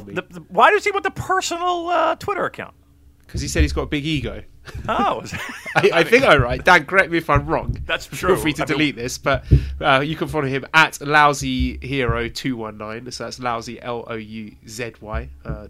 So there you go. That's editor Dan. To subscribe to Voices of Wrestling Podcasting Network for other shows, check out David's upcoming appearance on Wrestling on Marco's Day. Give us a 5-star review on iTunes. It really helps us. Follow us on Twitter at SuperJcast. Thanks everyone for listening, and goodbye.